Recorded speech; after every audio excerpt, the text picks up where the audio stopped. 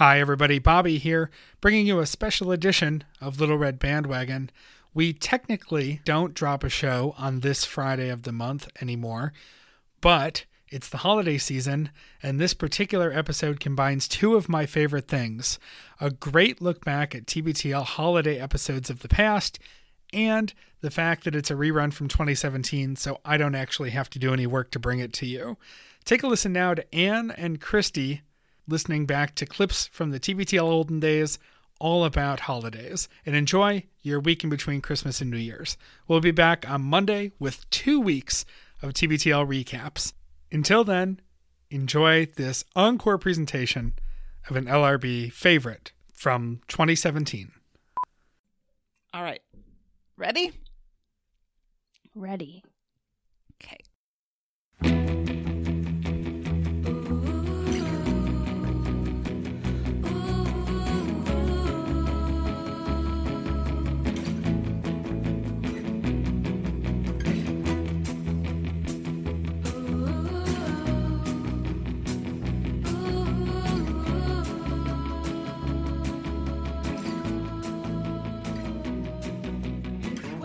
Welcome aboard the Little Red Bandwagon, your twice-weekly podcast about a podcast that might just be too beautiful to live. In the Stick of Butter Studios in New Brighton, Minnesota, I'm Anne Lundholm. On Monday shows, we bring you a recap of the previous week's shows. Today, however, is the third Friday of the month, if my calculations are correct, which traditionally means it's time for an all-new TBTL clip show. And joining me tonight to make this train run on time from LRB Flagship Studios in Linwood, Washington, it's the nice lady, Christy Wise. Hello, Christy. Hello, Brosif.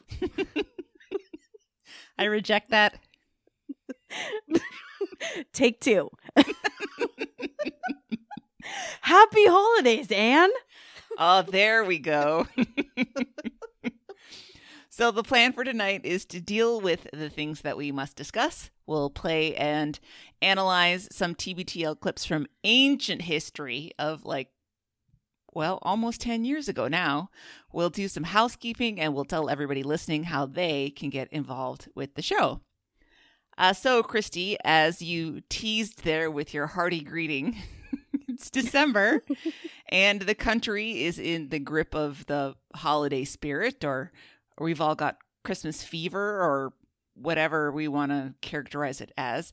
And there is a long tradition on TBTL of talking about Christmas. In fact, in half of our clips tonight, Luke talks about how his family didn't celebrate Christmas growing up. Blah, blah, blah. We're more Christian than you are. Whatever. I don't understand how a holiday with Christ in the title isn't Christian enough, but, we'll get there. Yeah. So I thought that we would take a look back at some times when the gang got into some Christmas topics. But before we start on that, I do want to say I've been thinking about this off and on, that I feel sort of bad that maybe sort of like everybody else, it seems we are falling into the trap of ignoring the other religions and traditions and sort of being Christian-centric here on this here podcast, due, I think, mostly to like the big Christian hype machine that exists. Mm-hmm. And I want everybody to know that that's not an exclusionary thing. That's certainly nothing that we're doing on purpose. We are celebrating everybody's holidays with them in spirit. I certainly don't want to minimize other people's experiences or their identity, but TBTL comes from that normalized Christian tradition, with Luke and Jen starting it with their really conservative Christian upbringing. And then Andrew's upbringing was a different kind of Christianity. I mean, we all know that the Burbanks feel like Catholics probably aren't real Christian. No. But but Andrew's family was pretty religious too. So it really is just a part of their identity. And I think most of us involved with LRB come from that kind of tradition as well. Even though some of us aren't practicing in any kind of religion, it's still sort of the lens through which we've been shaped and through which we see our surroundings during this time of year. So I just wanted to make sure that everybody knows that we're not trying to be exclusionary by picking this topic. Just this is more of a celebration of secular Christmas than anything else. This is about like Santa and Rudolph and the tree and all of that stuff, and not necessarily about the birth of Jesus, unless you want it to be. So, I mean, I don't know how many people will turn it off now, knowing this little bit of information about the nice lady, is that for 15 years I was actually a practicing pagan. So when I see all this stuff, I was like, I just chuckle and say, you Christians don't know what that actually came from. So I actually love that a couple of our clips, they call that out. I just get really giddy when Christians, like especially evangelicals, like realize it. So these clips are actually extra good for you because a couple of them involve things that started as a pagan tradition, I think. Yes. Well, good. I totally did that on purpose. Yep. Well, okay, so as we do a lot of times in this show, I think that it might be a good idea to like establish our baseline on the subject. So, I mean, what kind of celebrating do you do this time of year? So it's really difficult. I feel like I just had like 3 portions of my life, which is like, you know, when you live with your family, and then when I was single for a really long time and lived alone, and then now. And I think that those 3 things are very different. When I was single, I didn't even put up a Christmas tree. I didn't bother with it because it was just like, oh, pull all the decorations out and then put them away. I don't even think I had decorations because I would just go to my parents' house and my mom and dad would go all out. I mean, like Griswold family lights. My mom would like gift wrap the doors so they look like big presents. Oh my God, you're not kidding. No. That's nutso. And my mom is a terrible cook, but an amazing baker. And so there would always be some kind of Christmas treats. And she would throw these parties where you'd bring, like, every person brings a dozen cookies or something. No, you bring as many dozen of cookies as the people coming. So if there's 10 people, you bring 10 dozen cookies and then you get all those back. So there's always like fresh baked goods coming. It's the only time of year she would cook. So there was always like warm stuff in the oven. And she just, Christmas music from like as soon as Thanksgiving, like on Thanksgiving, Christmas music. So I came from that. And now it's just like a happy medium. We kind of do everything for Elliot. But it's also a weirdness because we sometimes have her for Christmas Day and we sometimes don't. And so we're just trying to navigate what our family traditions are going to be in the middle of having a lot of like unknowns. Sure.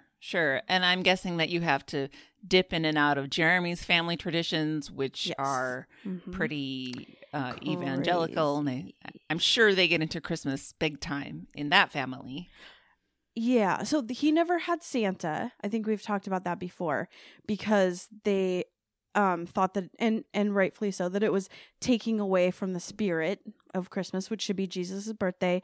They would sing Happy Birthday to Jesus every year before opening presents. And they'd act out the nativity scene with plastic Jesuses and Marys and stuff as the dad reads the Bible part of Jesus's birth, and the whole thing is really strange to me because my mom had this nativity scene, but half of the stuff was broken, and I would take the baby Jesus every year and put a different thing in it. It would be like a Santa or a Christmas present or the hand of a broken wise man one year, till finally she's like, fine, we're getting rid of this. So yeah, it is family tradition. My family traditions is we go, like with my family proper, it's my dad and his husband and my sister and brother and a set of cousins, and we go to their house and have Italian food for dinner. So we're doing that on Christmas Day. Ooh, that sounds good. But we're so like no gifts. We don't even have to meet on Christmas. It's whenever the people schedule mix. They're like, we just want to get together and have a meal. So it's not very strict or Christmassy, really. No, I like it's fun that. By me. I like that. How about you? I have a couple of things that you addressed here that I want to bring my own perspective on. Okay. And number 1 is the cookie exchange party that you mentioned, where everybody comes and brings, as you said, like X dozen number of cookies, and then you swap all the cookies so everybody has some of all the different kinds, right? That's what you're talking about? Yep. I boycott those because I hate them so much. Because what happens is that I spend all this time and I make like a really good Christmas cookie, and then other people come and their offering is like Terrible. 2 Ritz crackers with peanut butter between them, dipped in chocolate with red, white, and green sprinkles. And you know what? I love all of those components. Ritz crackers, check. Peanut butter, check. Chocolate, check. Sprinkles, check. But that is not up to the standard of baking that I do. And so I would always feel like, well, why am I spending all this time making this really awesome cookie? And people are bringing these other offerings. And don't get me wrong, there are reasons to do that. Like if you've got little kids who are helping, or maybe you're not much of a baker, but you still want to participate, or maybe you don't have a lot of time. It just seems to me that I always get the short end of the stick with that one. So that's I don't do that's those. what I would say to my mom, because she made her specialty were these half moon cookies. Is that what they call them? I think, or in New York, they call them like black and white cookies. That was my mom's specialty. They're these like super soft, pillowy sugar cookies. And she would make dozens of them and spend all night, and each one was decorated. And then we would get some, and some people would bring store-bought. And I was like, this is bullshit. Like, why? And no, some I'm are not awful. doing that. And that's probably when I started to get a little bit phobia of not eating potluck food. Like, I don't know where this has been. Like, I've seen your kids. Were they helping? Did they lick the beaters? I'm not in. Yeah, whose fingers went into their noses and then into the bowl? Yep. So that's my thought on Christmas cookies. Obviously, I make my own. The first year I think I moved into this house was the first time I actually had like a kitchen of decent size, and I was like, oh my god, I'm gonna have so much fun. And I made like 18 different kinds of Christmas cookies. And you know, my family isn't that big. We had Christmas cookies until April, and my family kind of dutifully tried a few of the new ones, and they were like, we just want the same half dozen ones that we have every year. And I felt so defeated. I was like, fine. And I haven't gone crazy. I mean, I made like cool German cinnamon stars and Linzer cookies and different kinds of fudge and caramels and all kinds of stuff. And it was just wasted on everybody. Well, that's what your work is for now. That's true. They eat your stuff. Yeah, they don't have a choice, really. I just thrust it under their noses until they eat it. But the other thing that when you were talking about the nativity set, this is something that I love, is that my parents until this past year had an amazing nativity set that they got in Switzerland, and they're hand carved wooden pieces, and like each of the pieces is probably 10 inches tall or so. And they're so expensive that like my dad would buy one a year for my mom until she got the Jesus and Mary and Joseph and the wise men and shepherd and angel and, you know, some animals and stuff. And the stable itself is probably 3 feet long and maybe 18 inches deep. It's huge.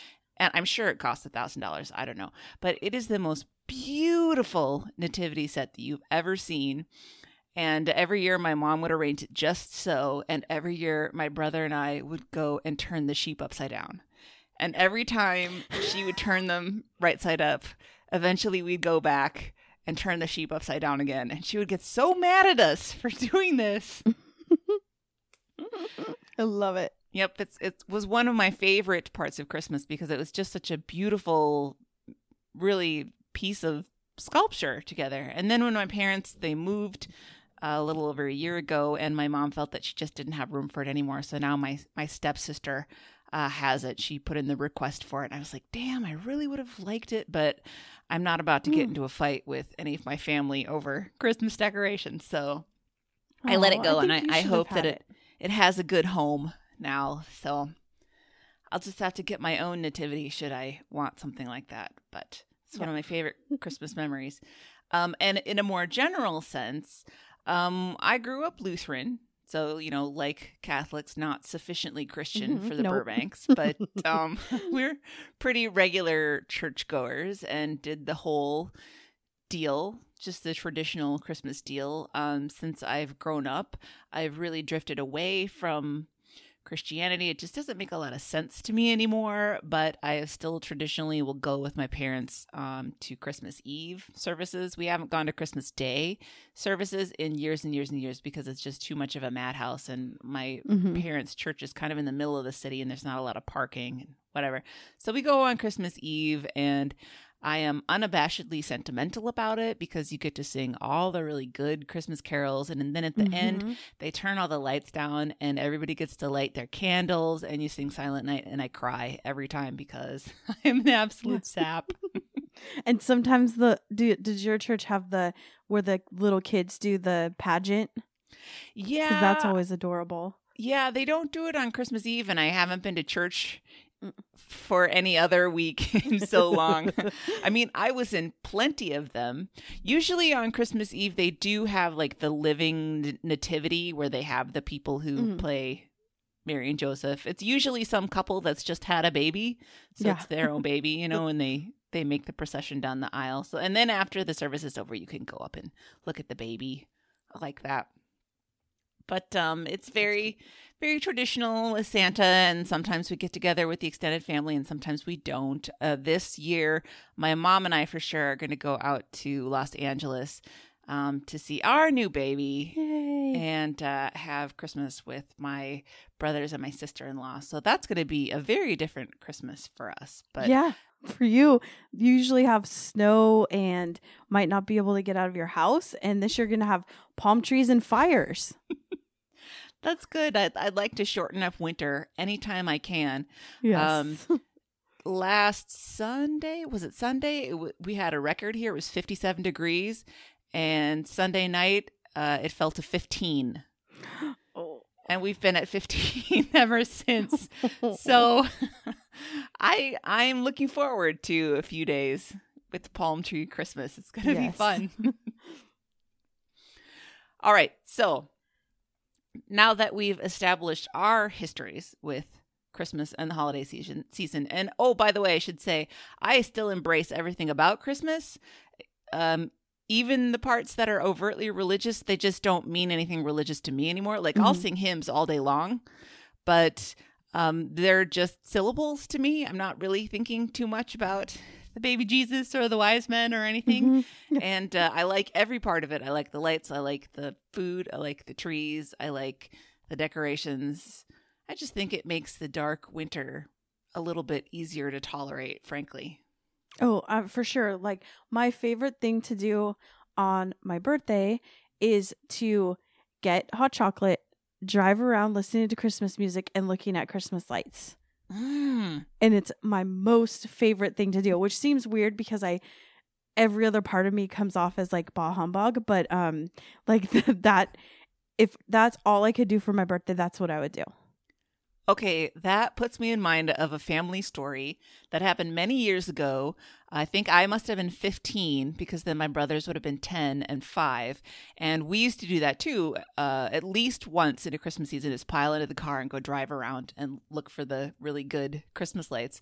And this one year, my youngest brother, Matt, was having a snit of some sort. He spent a lot of his young years being very pissed off for some reason. He's really kind of mellow and a nice guy now, but he was just really angry, and he was upset about something that night, and he didn't want to be there. He didn't want to do this stupid thing. He just wanted to be at home doing something else. And so Carl and I were trying to kind of gently jostle him out of his bad mood by pointing out all like the cool looking houses, and we would go, "Oh, look at those lights over there, man. Aren't they great?" And he would look and he went, "Stupid." And then we'd be like, "Oh no, look at those ones over there." And he said, "Stupid." And for the entire, I don't know, hour that we were out driving around looking at lights, he just kept saying, "Stupid," anytime we tried to interest him in something. So now do you guys still tell that story? Oh my God, yes. We make fun of him so bad. And in fact, we still, on the way to my parents' church, there is one house that is the most ridiculously, unbelievably, garishly lit up house that you could ever possibly imagine. And we always stop there if we're all crammed into the car together, and we always tell them how stupid it is. That's amazing. I think I would, because he lives far away now, right? Mm-hmm. Yep. So I think you should take a picture of it and just write stupid on it and print it out. That's what I would do. I think I will. It's good enough that it's worth making a special trip just to go over and see them. It's really amazing. Maybe I'll do that.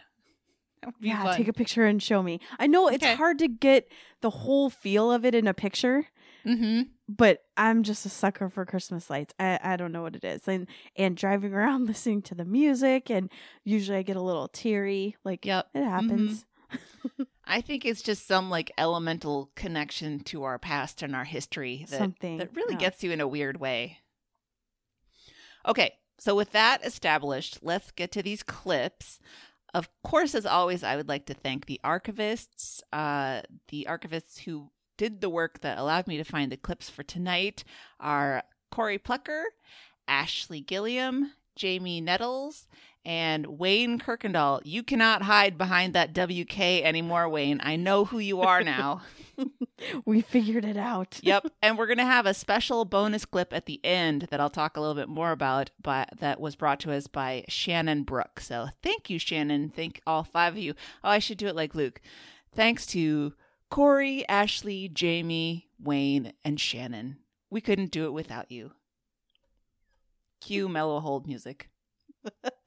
Wait, is there a ring before it?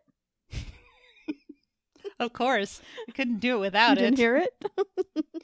And now we need to have 10 minutes of discussion about it. Yep. All right. I think that these clips just happened to fall in chronological order. Yes, they did. So the first one we're going to comes way back in the very first year of the show. It's from November 24th, 2008. And Luke is talking about this nearly uncontrollable urge that he gets around this time of year.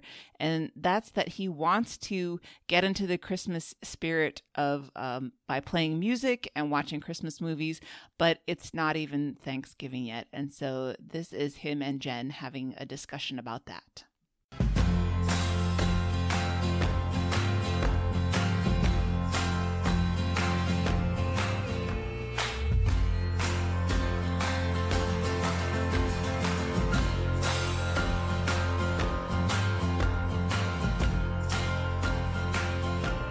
Big whoop.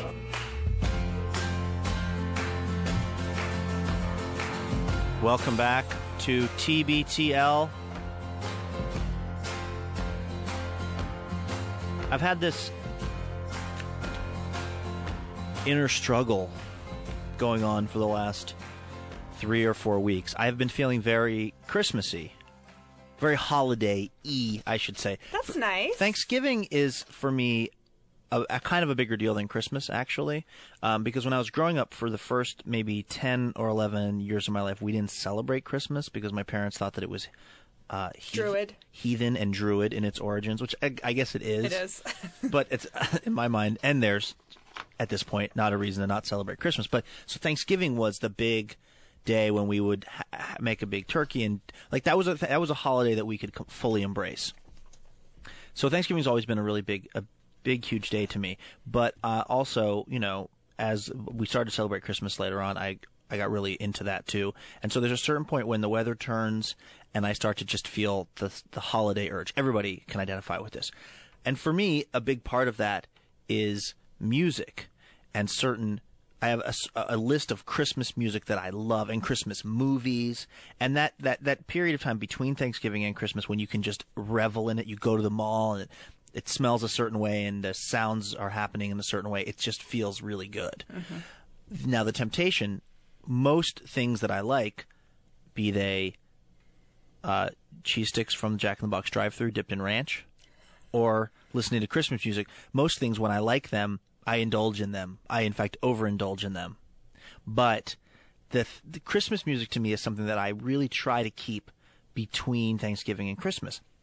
But I love it so much, and I want to get in the mood, and I'm feeling festive, and so I keep starting. For like the last 3 weeks, I put on the Nutcracker. I was at the coffee shop trying to do some reading, and I needed some music that was kind of nondescript but not downbeat, and so I put on the Nutcracker. I love the soundtrack to the Nutcracker.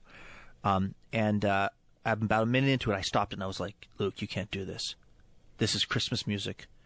It's not time. It's not time yet. But then I was like, why can't I? I'm the one making this rule. Because you can't. This was the inner struggle that went on. The other big one for me is the Charlie Brown Christmas album.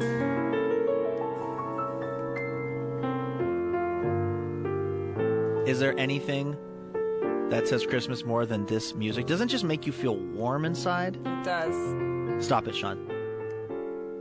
No, don't even fade it down. I want it out because it is not Thanksgiving yet. Oh, that was like a little hit. That was like a little bump off a key of that sweet, sweet Christmas junk that I'm not supposed to have. I love that music so much. And Addie's like my AA sponsor when it comes to not listening to the Christmas music early. She lives by this rule. And if she ever hears that I'm listening to Christmas music, she looks at me like, Daddy disappointed me. We took a road trip on Saturday to go see my new little niece, Miss Marion Hannah Nelson, over there in Moses Lake, Washington. And we got in the car. I rented this huge like SUV and got a big bunch of my family in there, 7 people, sisters and brothers and Addie and Vanessa. And we drove, and I had my iPod hooked up to the stereo, and I was like, this is perfect to listen to the Elf soundtrack. Mm-hmm. It's festive, and we're driving, and the first notes come on of Sleigh Ride, and Addie looks at me and goes, "Oh, hell no." So I had to stop it.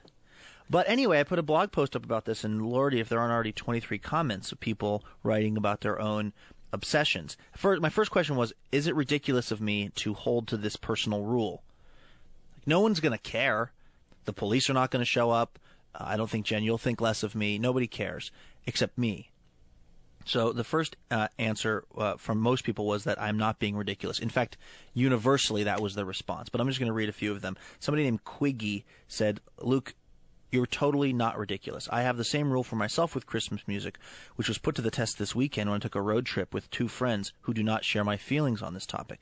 I listened to a couple of minutes, then just busted out my MP3 player and listened to my backlog of TBTL podcasts in the back seat.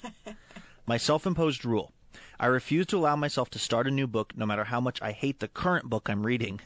It makes for an especially frustrating dictum when I hate the current book so much that I just never read it. So I end up being stuck in the same awful book for weeks at a time. I love the show. I'm a recent convert, Carrie W. of the South Harlem Tens, keeping it very New York tonight.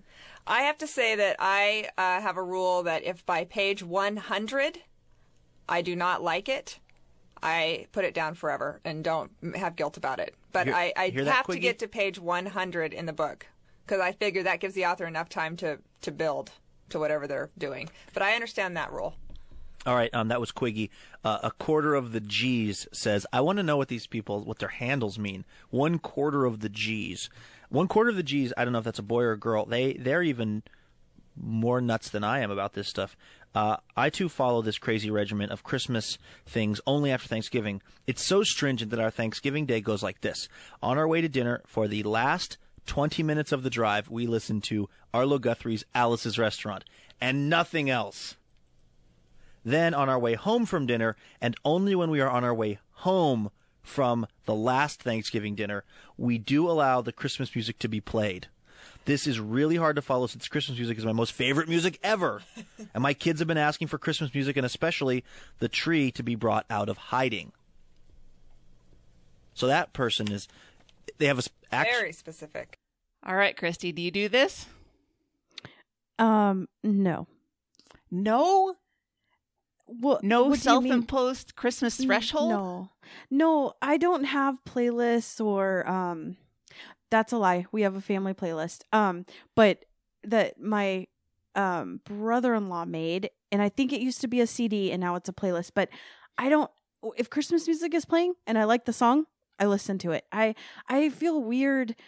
I just don't like this. Some people start on November 1st, rate it. I have Facebook friends that have countdowns to Christmas music, and they'll start right on October 31st, as soon as it hits midnight, November 1st, they start. If you like a song, why not listen to it? I don't get not listening to it all the time. Huh. For some reason, I was so sure that we were going to be in agreement because I do have a self-imposed Christmas music ban. Okay. I do. I start the day after Thanksgiving. And it feels... But you also probably listen to it all the time, right? Until Christmas. Oh, yes. I do. That's the difference. I don't. On several fronts, just for my own personal Christmas music that I like, plus anything that I do in choir. I mean, we were rehearsing that Christmas music since we start in September. Mm-hmm. And then there is the tricky business of working retail for so many years. Right. At my store, we get our first shipment of Christmas merchandise the third week of July. Oh. And now I duck and cover while people throw things at me, throw their phones against the wall.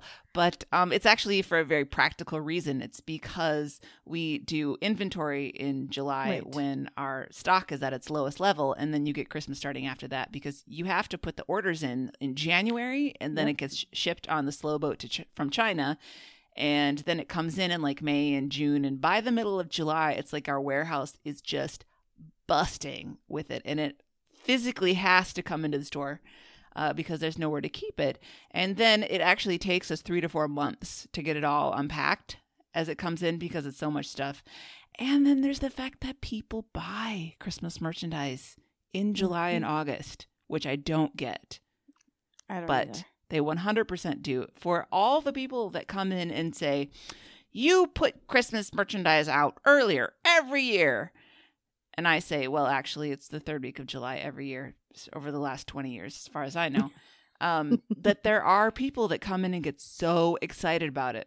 And as part of that, the boss wants to start the Christmas music up. Like, No. just put one Pandora station in the rotation starting late September. And I'm just like, no. Oh no. I'm not doing it. Mm-mm. I'm not doing it. If I come into work and a Christmas channel is playing, I wait until the boss leaves and then I turn it off because I'm not doing that. It's too weird. Right.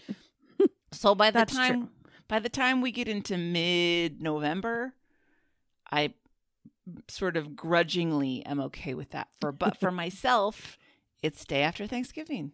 I have to do it because I feel like if you spread it out, then it just makes it less special. That's true. That's true.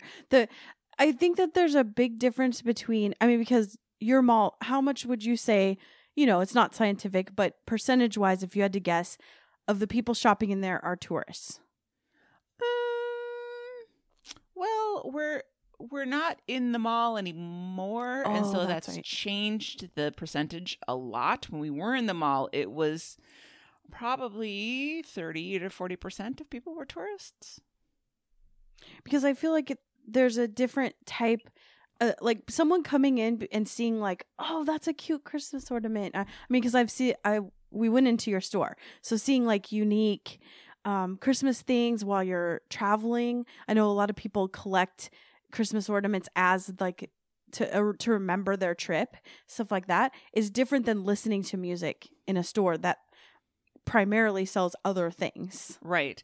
And frankly, I get real tired of Manhattan Steamroller. Oh, Mannheim Steamroller. I was going to say Yes. Manhattan Transfer, but that's not right. No. I get so tired of the Mannheim Steamroller.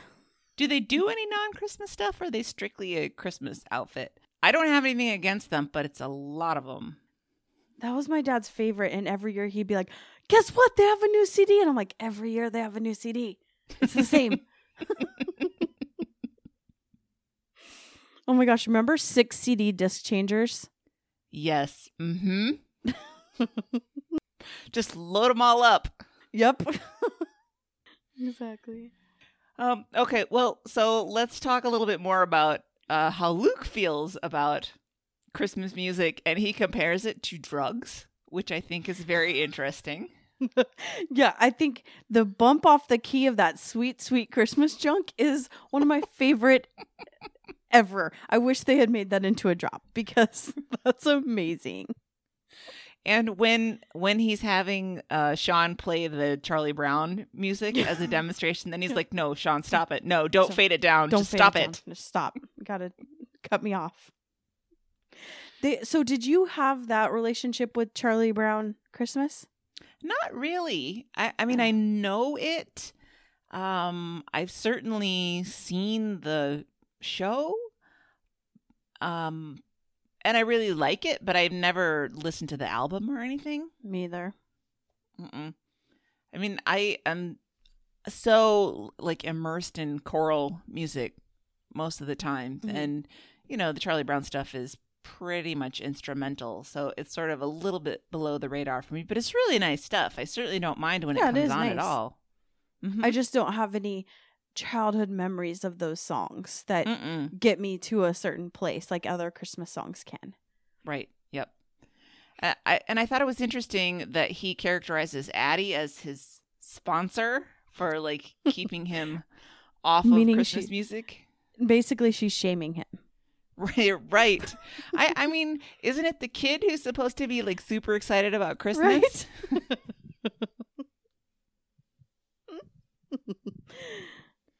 Yeah, so I guess they asked the question. He asked the question on the website. I want to say Facebook page because that's, you What know, we have how all now. this stuff Yeah. happens. But I mean, I forget that they actually had a TBTL website where there used to be a lot of traffic.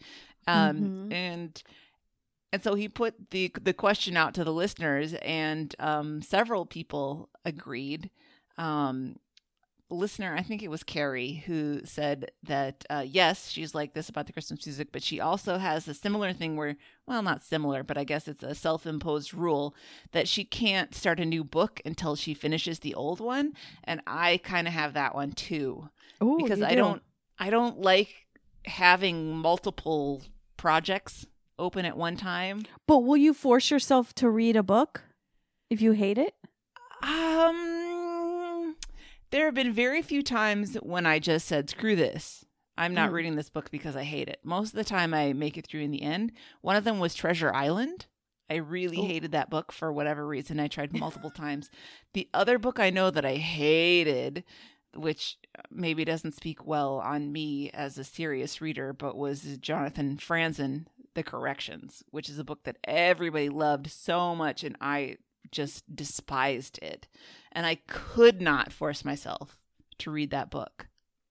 I have it on my bookshelf and haven't read it.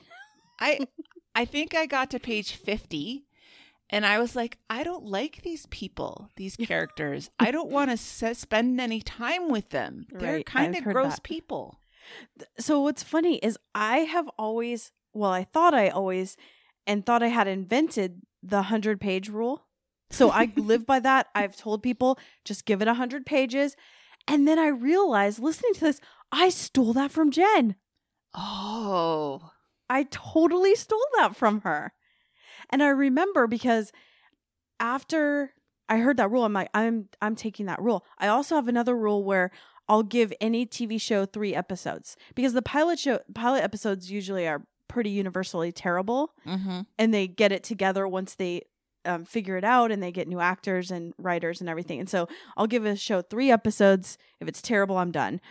But so after this, I got a Kindle, and when you first had them, I don't have one now, so I don't know. But when you first got them, they didn't show page numbers. Oh, Do you remember right. that? Yeah, that's... They had like a weird code in the bottom, and I thought, how am I going to know when I can be done with this book? Mhm. Yeah, I remember there were like location codes or Yes, something. and then they changed it, so I actually got a Nook because of that rule, because they put the page numbers, and I'm like, I'm never having a Kindle until they fix this. Yeah. But I that's so funny that I found the origin of this rule that I thought I had made up. We should know. It all comes from Jen. I know something, yeah. She's a genius. Mm-hmm. She has a lot of rules, and they're both strict and they make sense. Yes, they're common sense. They come from somewhere. Mm-hmm. The other listener that Luke read from said that they're even more specific in their Christmas ritual, I guess, with music, in that on the way to Thanksgiving dinner, for the last 20 minutes, they have to listen to Alice's Restaurant. And then on the way home, then they start the Christmas music. And I was like, well, that's ridiculous. How can you be that rigid about your music? And then I remembered, oh yeah, I listened to the same Christmas album first every single year. So I think I do what is it too. What is it? It's by a group called the Blenders, who are a vocal group, the singers, and it's called Nog. It's really great if you like singing, and I love it. And it's that's the first one I put on, and probably the last one I take off. So I guess I am just as bad as all the weirdos and Luke with the self-imposed rules. Well, and think about it now. I bet those kids now have kids, and they feel that Thanksgiving, it's like getting into the spirit by listening to this weird Alice's Restaurant song. I think that's pretty great. They've made their own little traditions. Yeah, I guess it doesn't matter how weird it is. If you do it long enough, it just becomes a cool thing. Well, I think I've told this story multiple times, but in the spirit of weird Christmas things, one of my family's favorite Christmas song is this Hoyt Axton song called Bony Fingers. And the reason why, it's not a Christmas song. It's like a very sad old country song, but all of our Christmas music was in records. And so when records were no more a thing, my parents would still bring out the tree would come out and all the decorations, and then also this record player, and we'd play all of our Christmas records. And one of the records was this Hoyt Axton record, and we would play this Bony Finger song. So I thought that it was a Christmas song until I was probably 23. Oh, that's so cute. And we were on a road trip with my uncle, and he had that song on a CD or a tape or something. And I was like, why is there Christmas music? And he's like, actually listen to the words. This isn't a Christmas song.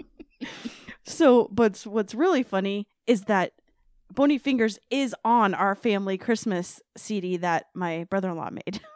Aww. Whenever it comes on, we all sing it. We all sing it together and say, it feels like Christmas. But now you have to listen to the song because it's pretty terrible. I'm writing it down right now. Okay, shall we move on? Yes. So this clip comes from December 9th of 2010. 2 things Jen hates about Christmas. Jen is a little bit down in the dumps about Christmas. Everyone will love this clip. You're losing your Christmas spirit a little bit today. What's going on? Well, first, I will start by saying that I love the Salvation Army. I totally believe in second chances. I'm with them. For clothes, you mean, or just people? As an organization. Okay.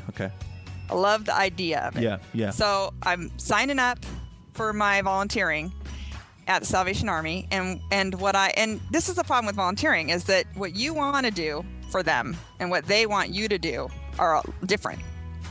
So what I want to do is be one of the people who drives around and delivers the presents to the kids that got sponsored. Yeah, I'm sure you do. Because that sounds awesome. Yes. But apparently a lot of people got in line ahead of me, and they have plenty of drivers. And I'm like, I have a car, it has gas in it, I'm very responsible, but they have. So I keep getting emails every single day saying, we need somebody to ring the bell at such and such mall or at such and such grocery store. And the problem is that I don't believe in the bell. I hate the bell because I think it's noise pollution. I think it's noise pollution. I think it makes everything about the holidays all of our nerves get jacked up even higher the more we hear that damn bell. I think that it's part of the Christmas spirit.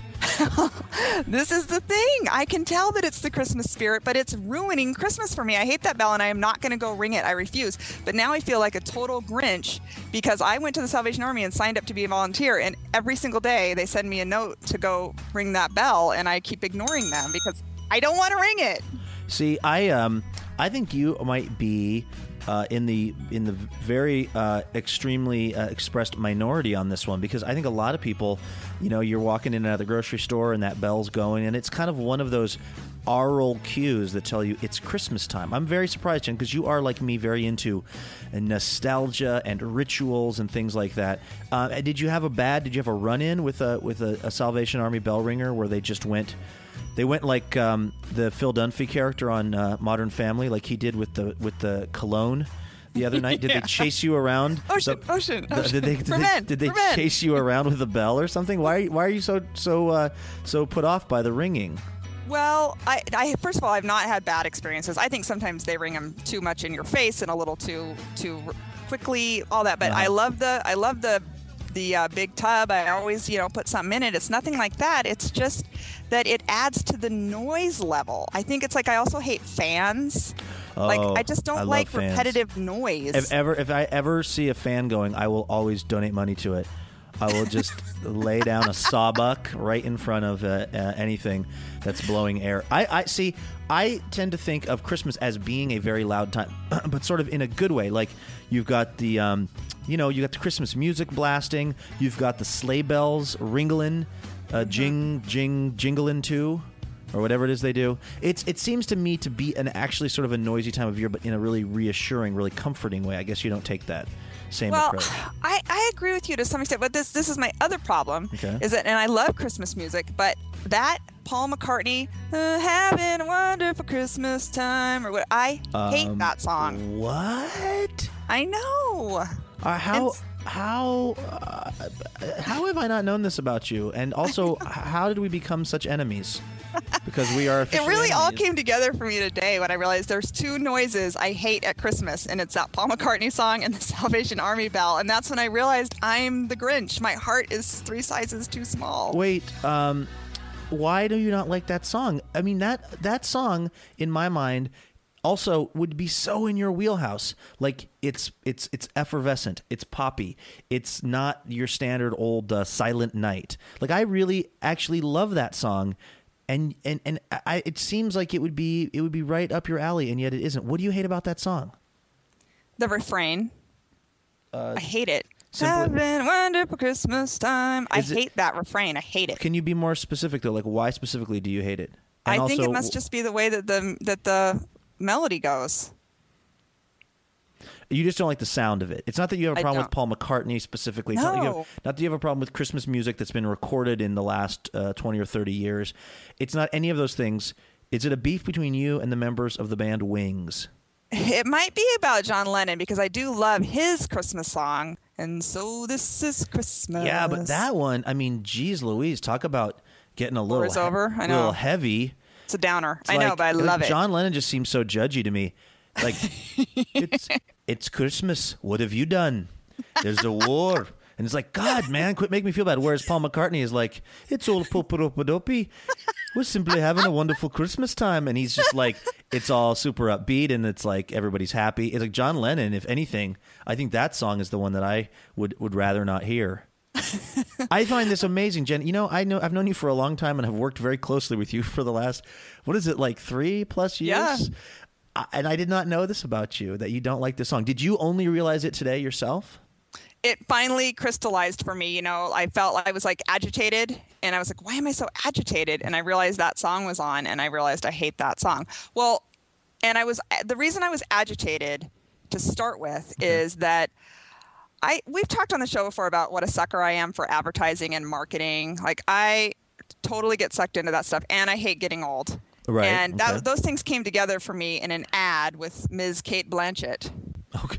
They're running ads with Kate Blanchett in Indiana? I haven't seen any out here. No, they're in like Vogue magazine and stuff. Oh, lady magazines that I Lady read. magazines. So she's exactly my age. And so for some reason, I feel like however she's keeping her looks will work for me as well. Yes, okay. So she got hired by this company, SK2, to sell their moisturizer. And I needed a moisturizer, and I need a moisturizer that makes me look younger. So this is what it said in the ad. It said, Skin Signature hydrates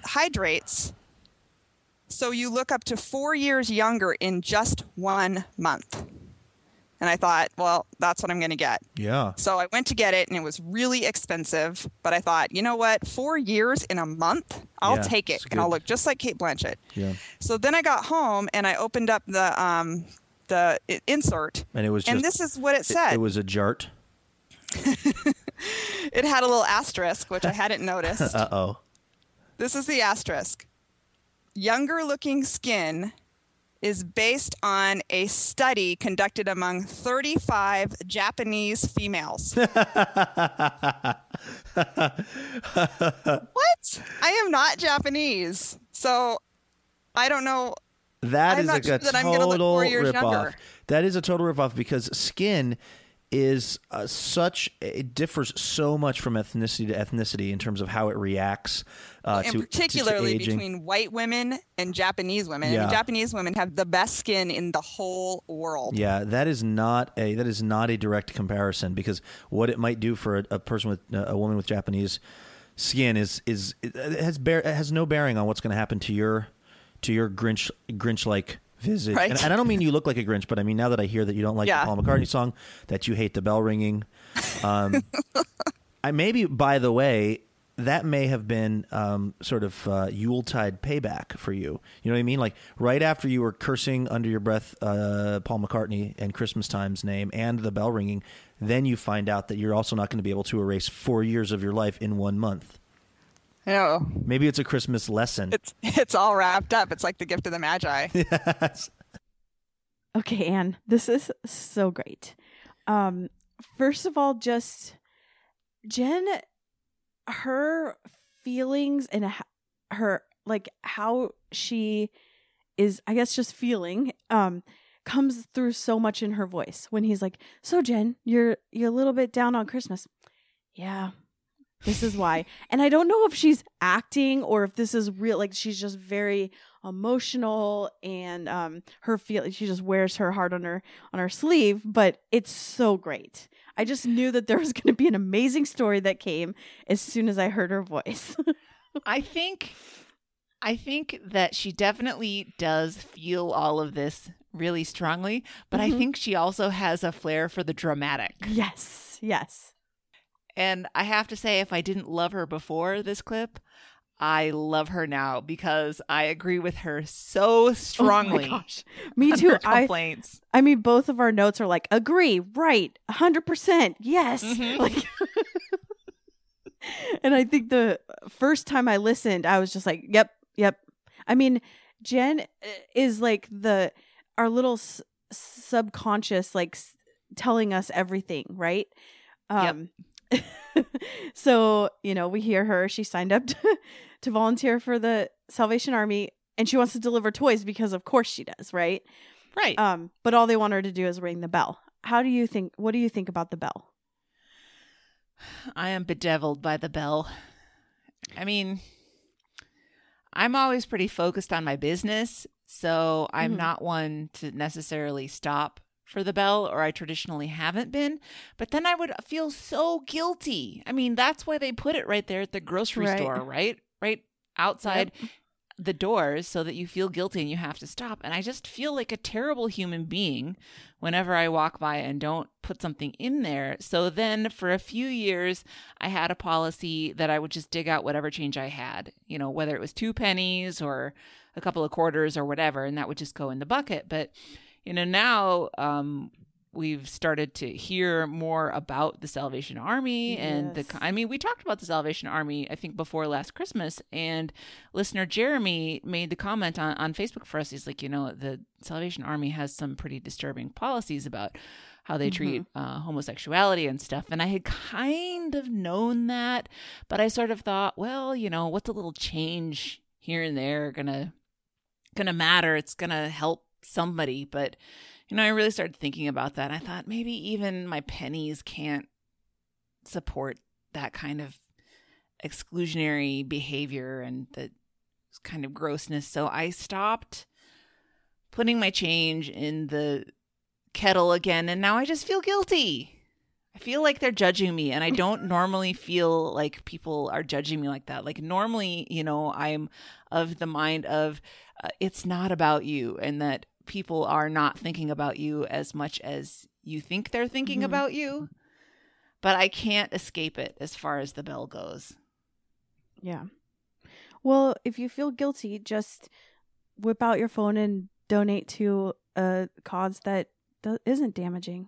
That's true. That's good. It's so easy and mindless to get your change out for the bell, which of course, again, is why they do it that way. I mean, you got to Right. admit, this is a pretty genius campaign. For sure. Do you have a lot of change? Some. Okay, I never have change in cash. So, I mean, I don't feel guilty. Christy, What? I have to have change. I'm not going to pay for a Diet Coke from the soda fountain at the gas station with my credit card. No duh. Right. I of have a course. problem with that.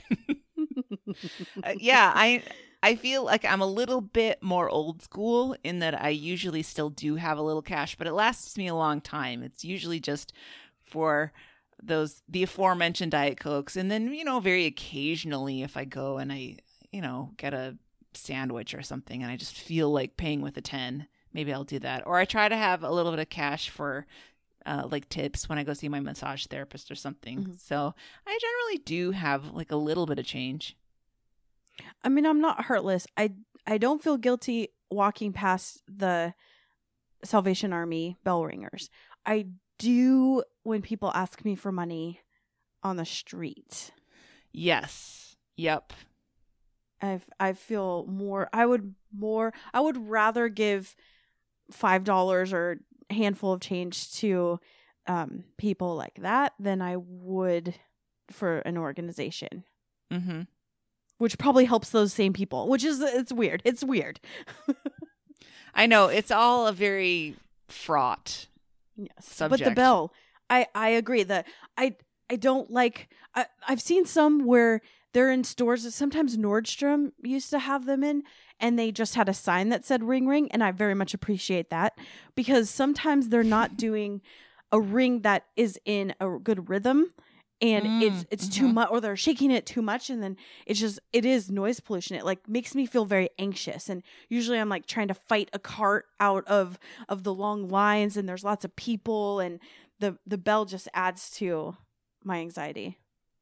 You know what I just thought of that is really a dirty trick is that at the fancy grocery store by me, they usually have like members of the highway patrol or something ringing the bell. So now it's not just a nice volunteer, it's a volunteer who's a law enforcement officer who's I thought you were ringing gonna the say bell. kid. Yep. Yeah, and a lot of times they'll come and they'll bring their children, and I'm like, well, this is just not fair. That's not nice. How dare they try to manipulate us to give them money? But Jen mentions fan noise. I have the same thing, especially bathroom fans. The noise that those make actually get me irritated and make me feel angry. I just I totally tune all of that stuff out. Oh, you're lucky. Maybe I have some like sensory processing issues or something. Yeah, maybe you do. Okay, so then she talks about another thing that makes her angry that both Anne and I agree is the terrible Paul McCartney song, Wonderful Christmas Time. It's the worst. It's So the bad. worst. So And bad. I put in my notes that Luke is just astonished by this because he loves it, and he wants Jen to explain really specifically why she doesn't like it, and she doesn't give a really satisfactory answer, I think, other than it's just terrible and the chorus is bad, but it's extremely repetitive. Mm-hmm. I mean, it's just over and over and over. Simply having wonderful Christmas time. No, stop it. No. Are there I any can't other take that words? 50 times. I think there's verses, Oh, but I'm so traumatized I by must now. turn it off. Yeah. And I think there's like sleigh bells through almost the whole thing. And it's a very sort of spare, synthesized arrangement. I just find it to be totally unpleasant. Yeah, it's terrible. I wonder if he's more astonished and shocked that it took them this many years to figure it out. True. Because they've had, at this time, it's 2010, they've had multiple TBTL Christmas parties. Mm-hmm. They do Christmas mashups and full episodes, and talked about Christmas songs, and this has never come up. That's strange to me. How have they never done a worst Christmas song mashup? Oh my gosh. Because they it need seems to me that it would sound just about as good as the good song mashups. Right. And I feel like that would lead to a lot of fights. Mm-hmm. Let's send it in as something they should do. Yes. I have other songs that I hate, by the way. Actually, Okay, one that me I too. thought of off the top of my head is Okay. I hate the is it the Little Drummer Boy? Yes, me too. It's With the worst song pa-rum-pum-pum-pum? ever. It's terrible. Ugh. And you hear covers of it like on the radio or Yes. wherever, where pop stars try to remake it in a like sexy way, but Nope. you cannot sing "Parum Pum Pum Pum" and make it sound sexy and soulful. It just sounds stupid. It's so bad. It's so repetitive. Do you know there's that contest? It's What a contest? I don't know what it's called, but it's where starting after Thanksgiving, as soon as you hear Drummer Boy, you're out. Oh no. Yeah, this year someone else has done it for Wham, the Wham song. Oh, but I like the Wham song. It's such a good song. Like, this isn't because it's terrible. Right. I mean, it is terrible, but it's awesome. Yeah. I love that song. But so there's a thing where as soon as you hear Little Drummer Boy, you just like post, I'm out. Because it's such a bad song. I'm so glad you hate it too, because I was a little nervous saying that I hate it.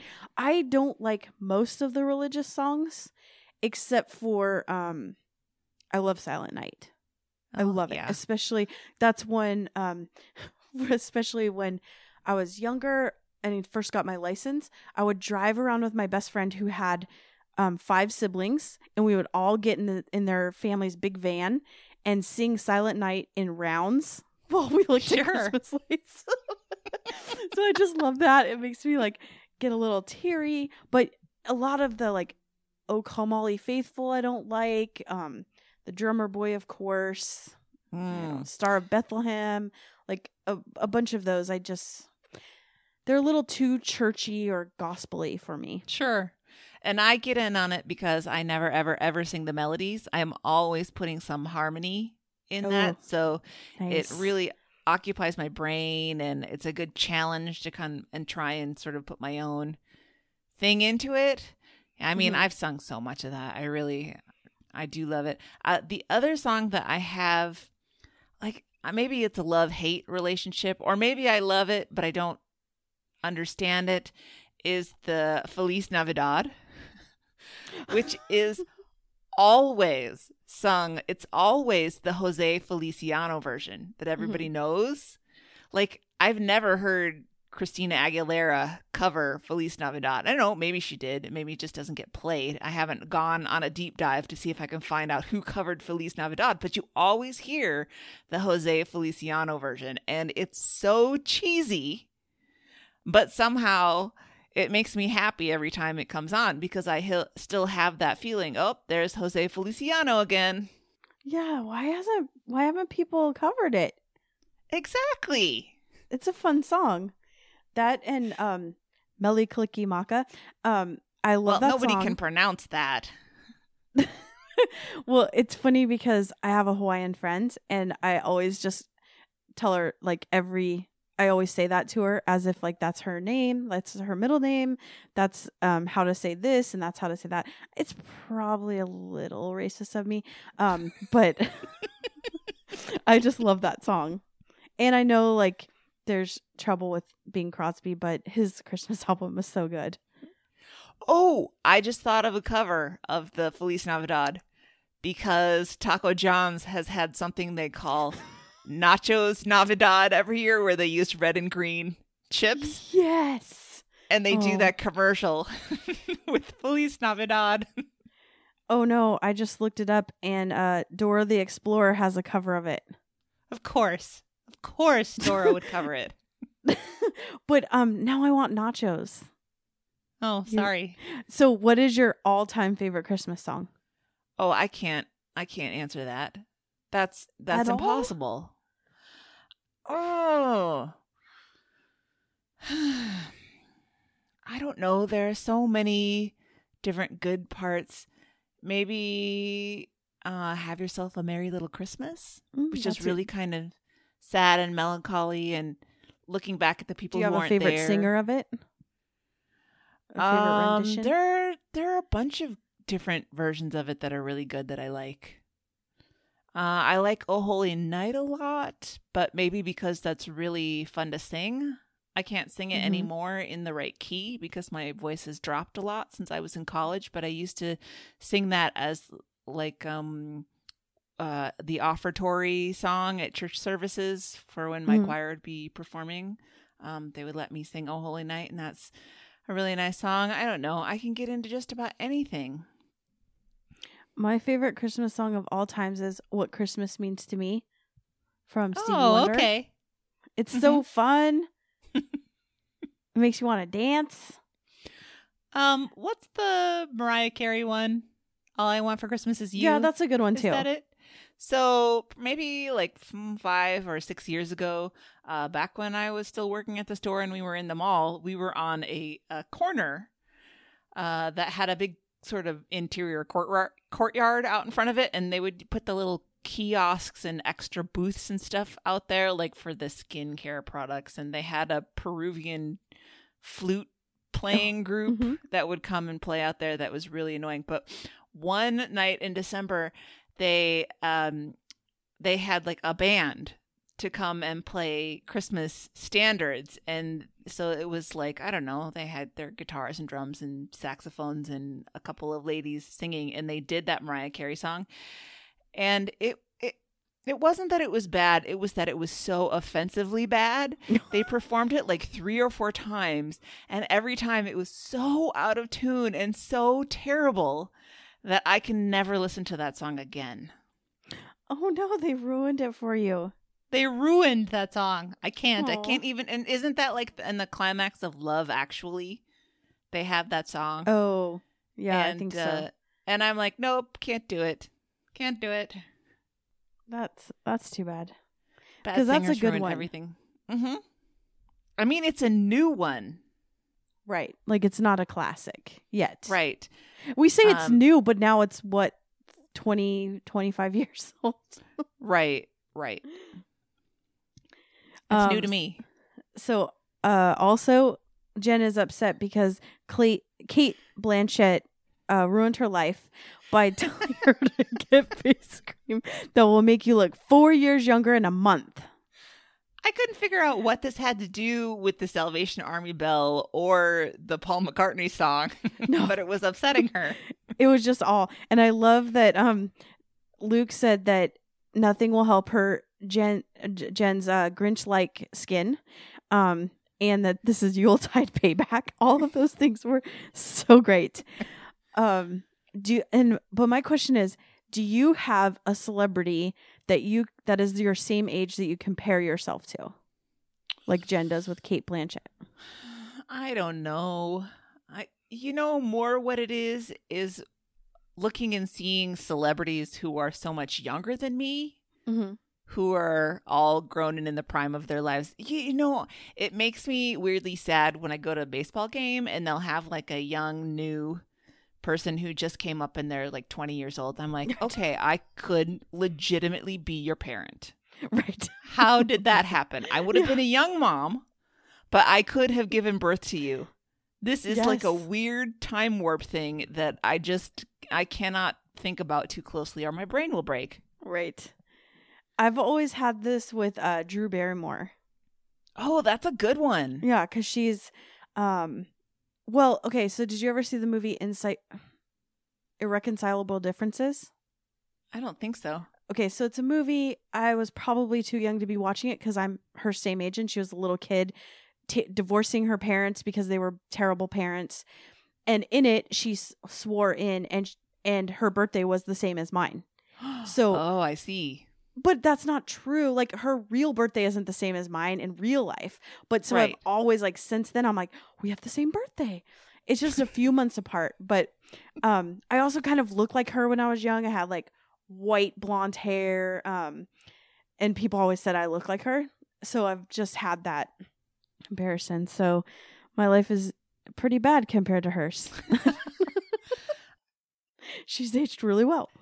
I always think celebrities are like older than they are. I mean, you see some of them like, she's 36. And I'm like, what? Wait, she's younger than me? No. How can that be? Well, because in your mind, you're like 25, right? Right. I mean, how is Zac Efron like a full-fledged adult heartthrob? I feel like he's a teenager. How old right? is he? I don't know. He's in his 20s. I just remember when he was in 17 again. Isn't he just that age all the time? Yeah, that's how the movie worked, right?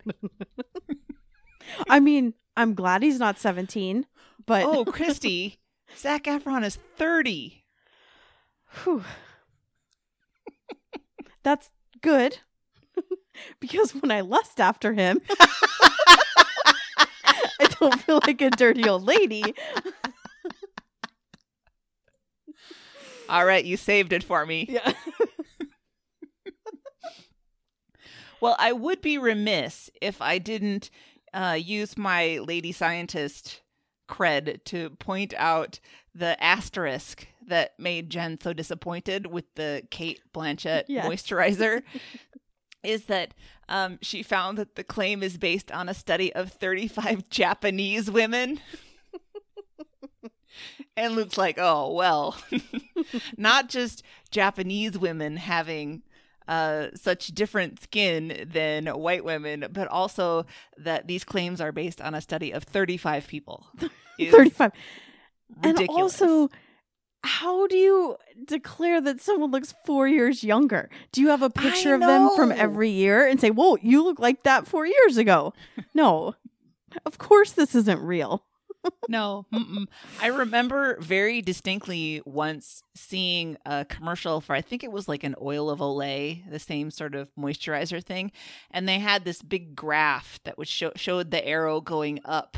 Like the longer you used it, the younger your skin looked, or, it was some percentage that your skin improved by. And I think I actually paused it so that I could look at the axis labels.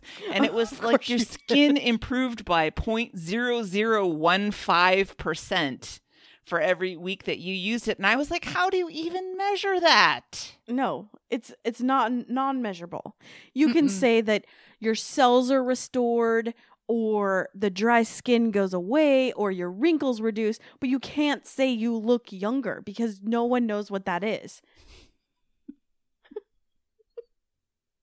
Poor Jen.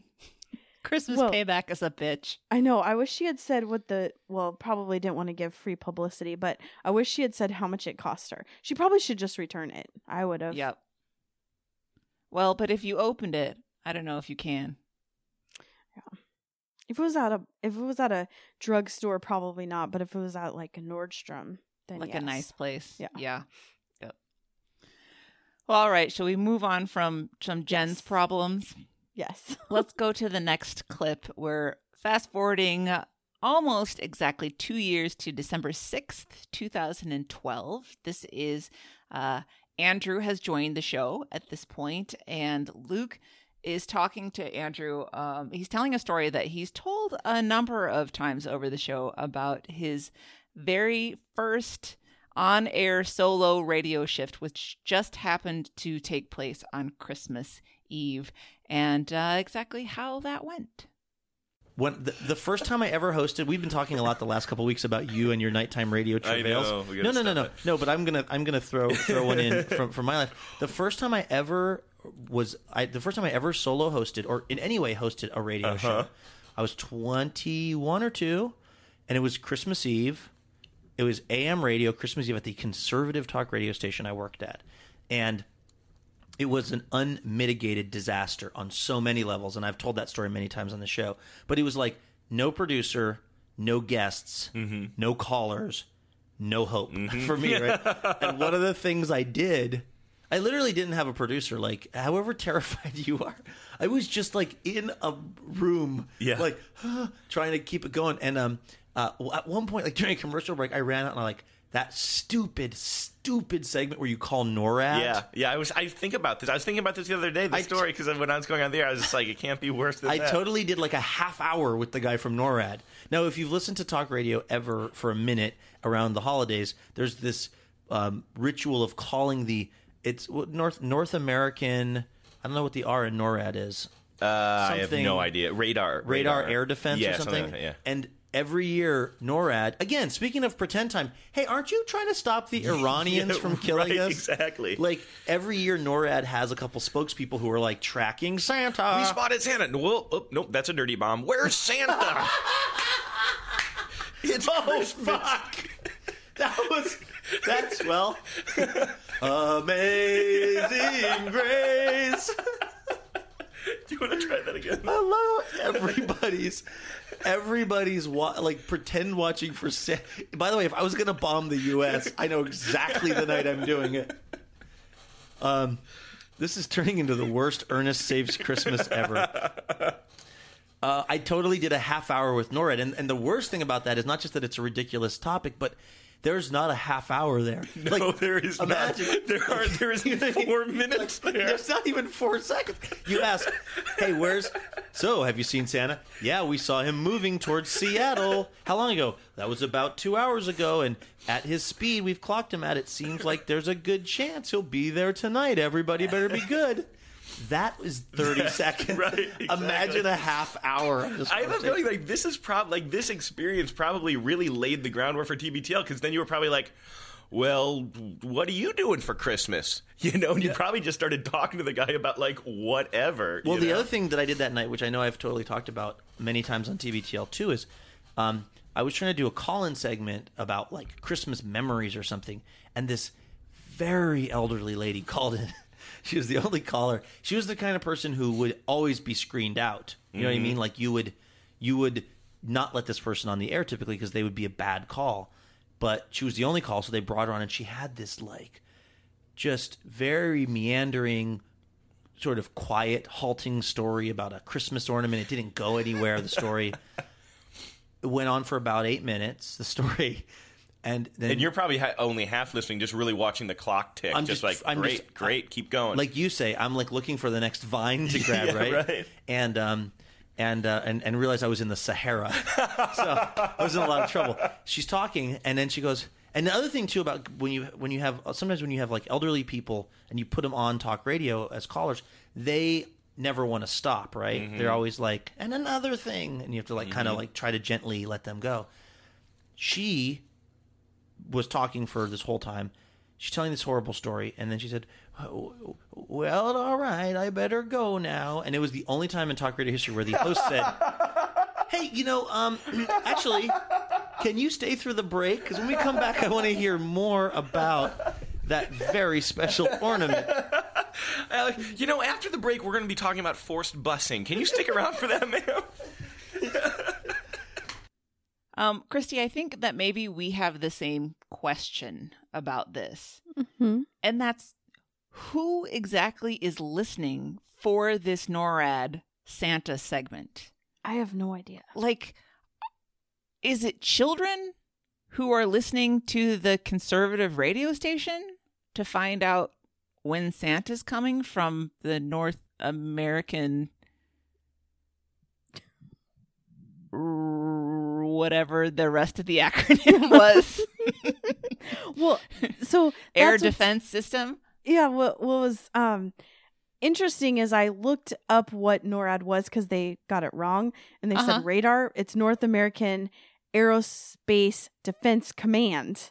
So the letters aren't even right anymore. So I don't know if it used to be something and it switched. Okay. But okay, they have it already. They already have the Santa cam. Yes. Wow. And I'm like, why? They have like, this is the dimensions of Santa's sleigh and like a bunch of physics stuff about it. I don't, it just seems so strange that this can't be a segment targeted at kids, right? No. So does that mean it's adults who get really excited about Santa's delivery trajectory? Or is this just a bit of silly fun that we can all get into or not? It feels like a way to get the kids that are starting to doubt something to like, well, this is an official government website. Mm-hmm. And you can listen to the radio and like, look at Santa's over New York City right now. We better get to bed. I'm wondering if this is something. I just always think about the movie The Christmas Story and how they listened to the radio and they would sit there and wait for their stories to come on. And I'm wondering if that's when it got started. Oh, maybe. I guess so. Because that seems like more of a time when it would have been important, but I can't believe they still do it. I guess I can see how it continues. Luke does say that they have a lot of airtime to fill on Christmas Eve and not much else going on. It's just interesting that they got to this somehow. But I tell you what, I will take the NORAD segment over the old lady talking about her special Christmas ornament. Yeah. Mm-hmm. But it's kind of cute. I mean, I would turn the channel. But it's kind of cute. This lady got her time. And like they were saying, I bet she's called a lot of other days to tell her feelings on whatever. And she got her 15 minutes. Literally 15 minutes. Is nice. Well, I mean, she got her 30 minutes. Really? Right. She got to be a guest on the radio show, not just a caller. Right. I did love when they both decided that maybe NORAD had better things to do. And Andrew saying, oh, that's a dirty bomb. Where's Santa? And Luke thought it was the funniest thing ever. His laugh, like I just want to clip that and listen to it over and over again. I'll also say there is a certain amount of hypocrisy here about Luke telling the story of the rambly old lady who took 8 minutes to talk about her favorite Christmas ornament. And I was like, dude, she's an amateur compared to you guys. You guys can talk for half an hour about something equally nonsensical. Right. Exactly. Like a dream catcher come to life. But Luke does give he paints a good picture of that first radio shift and how terrified he was. And I think when he's told that in other occasions, doesn't he say that he had a whole bunch of material that he prepared and he like whipped through it in the first 15 minutes? Yes. Oh, I bet he was so excited and wrote it all down. And I mean, as he finds out later in his life, podcasting alone is really hard. Mm-hmm. And so is radioing. And if no one's listening, you're not getting any feedback. And the only person calling is a 30-minute story about a Christmas ornament. What else are you going to do? That's a lot of talking. I mean, he is pretty good at talking. He is, but maybe that's a skill he learned. Yes. Yeah. Maybe this was the event that precipitated him learning how to do it because he never wanted to be in this situation again. Right. Well, and who knows how much rope he had, like could he go on there and just tell stories about his family Christmas traditions, or was there a set topics that he had to talk about? Because now, I mean, he can talk for days about all this. Yeah, that's true. And he probably wanted to make a good impression even though no one's going to listen to it. Well, I'm glad he did it because it makes a great story. It does. All right, should we go on to the next one? Let's do it. Okay. This one is from December 16th, 2013. Luke's first grown-up Christmas tree. What about you? Are you excited for Halloween? I am. I love Christmas. I've talked about on the show a lot that we didn't celebrate Christmas the traditional way when I was a kid because my parents were really, really Christian, and they were in this really kind of Christianness of like that they thought Christmas was a pagan holiday because the tree is actually pagan in its origins. It's not like there was not like a Christmas tree in Bethlehem when Jesus was apparently born. It was like that was the Middle Ages. They would go find a tree during the I guess the solstice, and then they would put candles on the tree and gold and everything. So my parents were part of this group of Christians who didn't really do Christmas, and as a result, once I got into adulthood, I went pretty nuts on the Christmas. Like, what was your first Christmas when you went nutso, Luke? Well, now, in fairness to my parents, and in all accuracy, we did start to do Christmas with like a tree and stuff probably when I was around maybe 15 or so. And there was this slow progression of Christmas in my house because my mom was not My mom loved Christmas from growing up in Philadelphia as a, Irish Catholic. That was a big thing for them, the tree and all that. So she was always trying to slip Christmas stuff in. So we did have we had no tree, but we'd have stockings. Mm-hmm. And then one year, I remember being stockings but no presents. And then it was stockings with some little small presents in the stockings. And then it was stockings with kind of more presents. Mm-hmm. But they would have to be in the stocking. It would be however many presents you could fit in a stocking would be the amount we would be allowed to have. Yeah. So it was just slow build up to one year. My dad, I guess, was just fuck it, we're getting a tree. And that was when I was maybe around 15. And we were so psyched, right? Yeah. But it's interesting being from my family because we never got good Christmas presents. I mean, that's not true. We'd get wool socks. Those are good. Yeah, wool socks are great. But you know what I mean? We didn't get, we weren't that family where you'd get the latest remote control car or a new bike or anything. You didn't Right. get something like that. You got some wool socks and some stuff my mom might have picked up secondhand somewhere. Right. Deodorant, some toothpaste, some Yeah, practical my dad would do. I items. think my dad was in charge of stocking stuffers, and so that would be kind of we'd get some stuff like that, toothbrush, deodorant, stuff like that. So by the time the first Christmas that I did by myself was probably I had this little apartment on Capitol Hill, and Addie was maybe 2, Mm-hmm. and So then you were about 19. I was about 19 probably, and I had my own apartment. Cool. And I got a tree, which I think just last week I told this story, so I won't bore everybody again, but there was this whole debacle getting the Christmas tree and trying to carry it back to... The reason I wanted to carry the Christmas tree from the place where I bought it to the apartment was because my mom used to tell this story of my granddad, her dad, excuse me, Jack Kelly of Philadelphia, Pennsylvania, how he would buy the tree and carry it home, and it Right. was a big deal. So I thought, well, that's what you do. So I buy this tree... Which, of course, I buy this really heavy tree because I don't know how much Christmas trees weigh. Yeah. And I can only carry it 10 feet at a time because it's just fucking enormous. Yeah. And so Addie, it takes us an hour So to you're walk with home. Addie. Yeah, she's just freezing on the streets of Capitol Hill trying to drag this giant tree home. Yeah. Now we were carrying it on your shoulder, I'm like doing Jack that thing, Kelly, you know which how is when a you're- badass name, by the way. I know, it isn't just that- sounds like a bourbon or something? Doesn't he? He said, yeah, exactly. What'll it be? Jack Kelly Neat. Yeah. But were you dragging it or? I was shoulder? doing that thing when you're carrying something that's too heavy where you try every kind of carrying. Yeah. You know what I mean? Sure, yeah. You're oh, I just need to reposition.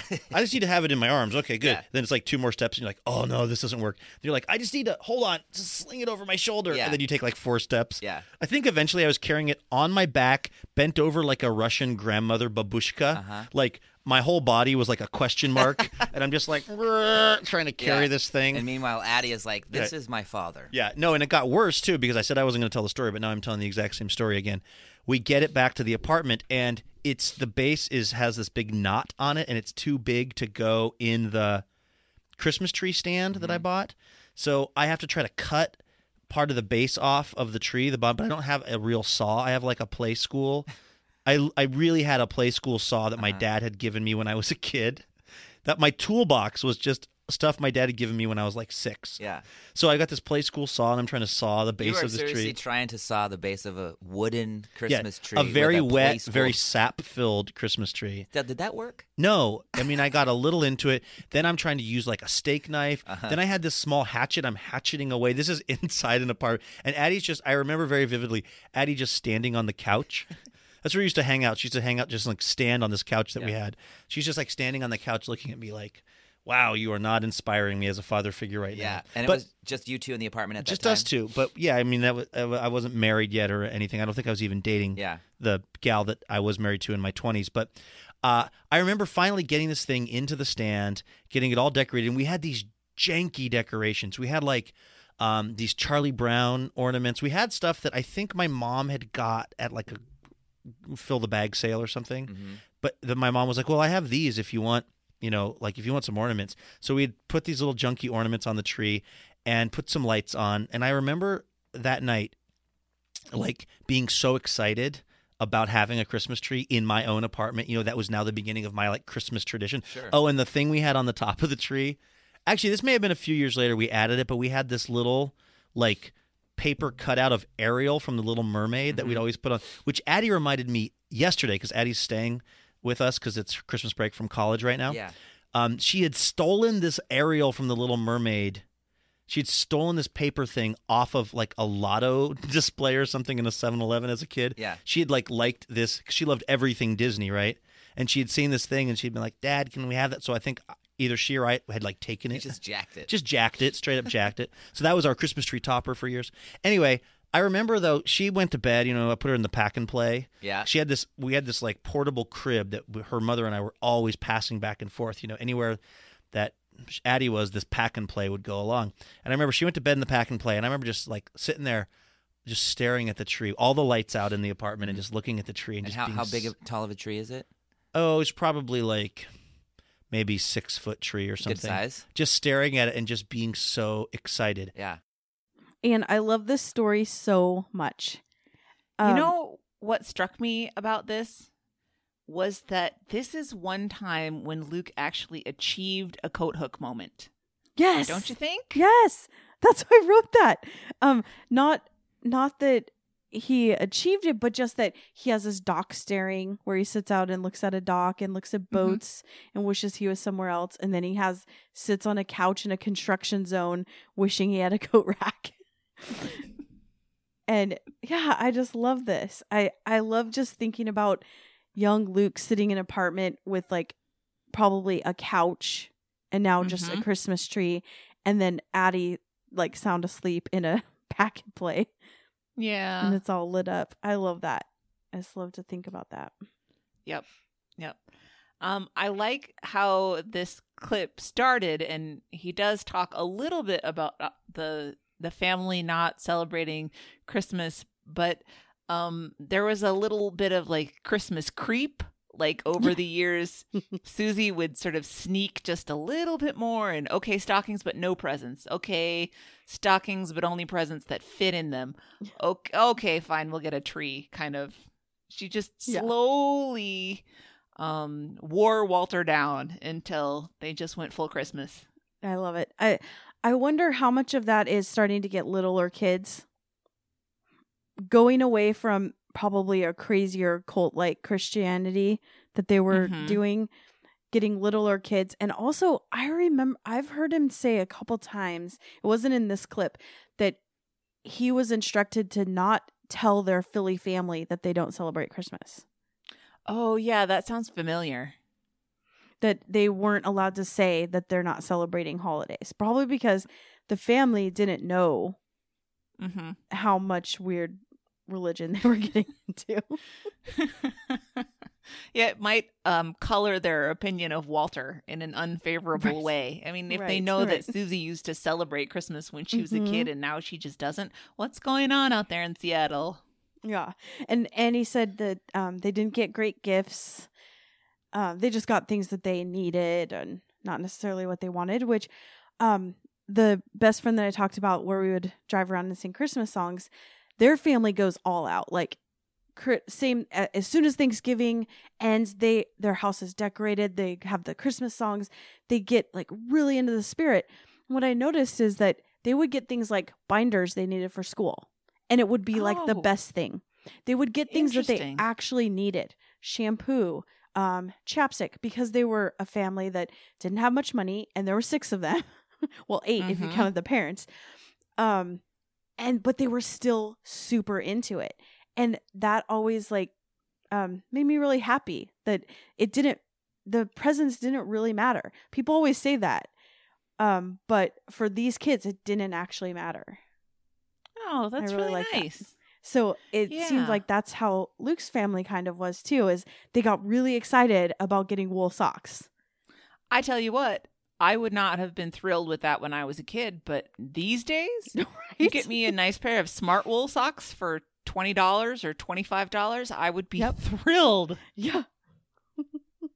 That's a family tradition we have too, is that my dad grew up very poor, and his mom would give them each, I think, $1 to go buy everyone in the house Christmas presents. And he would buy 1 bag of black socks and give a pair to each person. Aww. And he still does that to this day. He gives everyone of the family, and now they're, my cousins have babies, and So it's a lot of socks, but now they of course aren't just one bag of black socks for $1. He buys like really nice wool socks. And I think he has these rules. Of course he has rules where it's like, as soon as you turn 13, you're now eligible for the socks. And so everyone talks about my Uncle Rick's socks and how it's their favorite Christmas present. So socks are nice. So I get really excited about getting those socks every year. I love that story. Yeah. It's a cute one. All right. I want to tell the story about my favorite Christmas present ever. Yes. Because I am not a big present person. And so, you get stuff for Christmas, but it doesn't change my life that much, except for this one time. And I have to preface this by saying we do not spend that much money.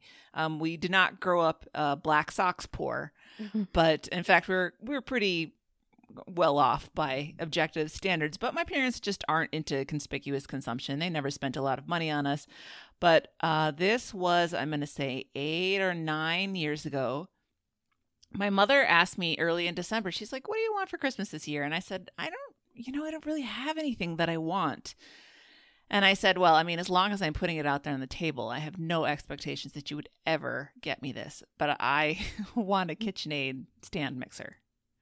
And then I said, but don't get me one, because I've been looking, and even the cheapest, most basic ones that you can get on Amazon are like on sale for $230, and that's too much. So Christmas came, and I got an envelope from my parents, and it said, the card inside said, Merry Christmas, go look in the bedroom under the blanket. And I go in there, and it's a KitchenAid mixer. And not one of the cheap ones, too. It's like it's the kind that slide up? Yes. It's the restaurant quality kind. Yep. It's one of those. Nice. And I was like, oh my God. What? How? And so what my mom said was that she was just messing around on the internet. She was like, well, I'll just look and see how much they cost. Mm-hmm. And she was on the Macy's website, and it said it had a price on it for $149.99. And she's like, wait, that can't be right. Mm-hmm. And the normal price for that mixer is, I think, $449. Yeah. And she figured it was just a fat finger keying error. But she called up the store and she said, it's got this price on the website. Is that right? That can't be right. And the guy was like, listen, that's what it says on the website. It's what it's coming up at in the computer. I'm going to sell you the mixer for that price. And my mom put down the phone. She hollers to my dad, Pete, we're going to Macy's right now. It was like 8:30 on a Wednesday night. And so they went down and they bought the mixer. And my mom kept saying to the guy, this has to be a mistake, right? This can't be the right price. And it was the same guy from the phone. He was like, I don't care. I'm selling it to you. It's a Christmas miracle. It's a Christmas miracle. And that is how I got the KitchenAid mixer that I use for everything that I bake. But sadly that year you had sold all of your flour and sugar to buy her something. Yes, exactly. That's how it worked. No, but even if it costs $500, that's a crazy price. But even if it had, you get so much use out of it that it would be worth it. Yep. It would have been, worth the full price. But still, this was just one of those happy accidents that really worked into something good for me. That's amazing. What color is it? Oh, it's white. My mom apologized to me for that. She's like, it was just the white one was the only possibility. And I was like, I do not care. I have that same one, the same white one. I think I got it for a wedding present for my first wedding. I don't know how much someone spent on it, but I got it in the divorce. The mixer lasted longer than the relationship. Yes, for sure. It's an amazing mixer. It is. That's a great story. We can't leave this discussion without talking about Luke's tree debacle. Yes. About how he didn't know the right kind of tree to buy, so he bought a super heavy one and then had to haul it through the streets by himself on foot. I love this. So here's the story, the myths of his grandfather, Jack Kelly, carrying the Christmas tree home. And he's thinking, well, I have to do that, of course. Of course. No one understands how, when you're out there looking at trees, you don't imagine your roof, your ceiling, right? And so trees look so much smaller in the outside. I don't know where he got this tree from. He said he lived on Capitol Hill.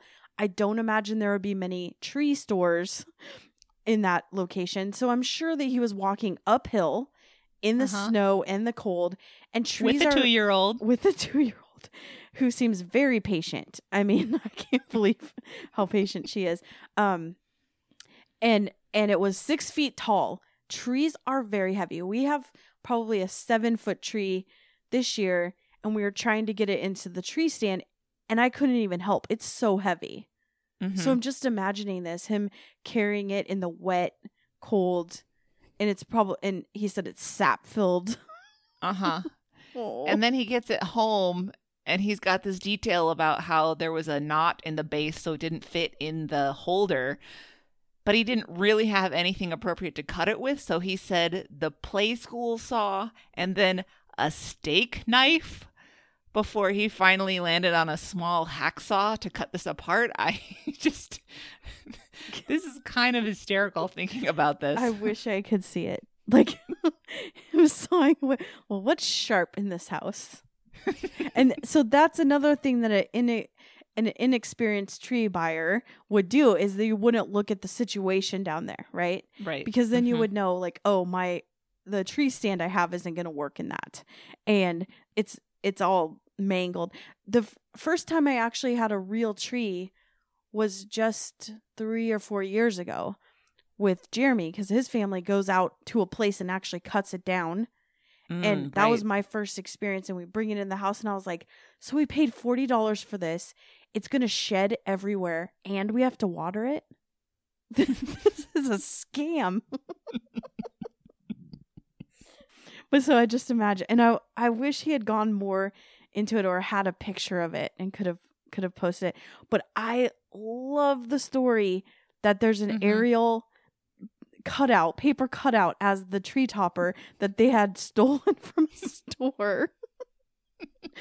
And I wonder if they still put that on their tree as like a family tradition.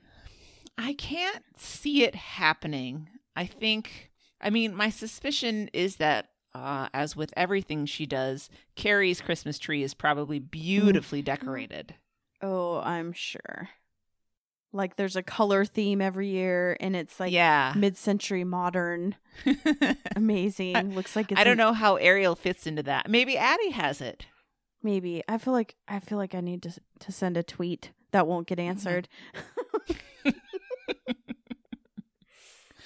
But for all of that, for the weird tree that he got and the hacking the bottom off and the junk decorations from Susie and the aerial paper cutout as a topper, it just turned into something really wonderful for him. And it's an incredibly heartwarming story.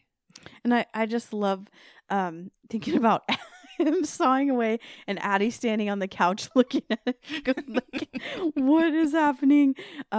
It just is such a cute Christmas memory, and I hope they still have things like that. I know when I moved out, I was kind of, the first Christmas when I went to college, I didn't have any Christmas ornaments, and I was like, oh, this is something you have to like go and buy.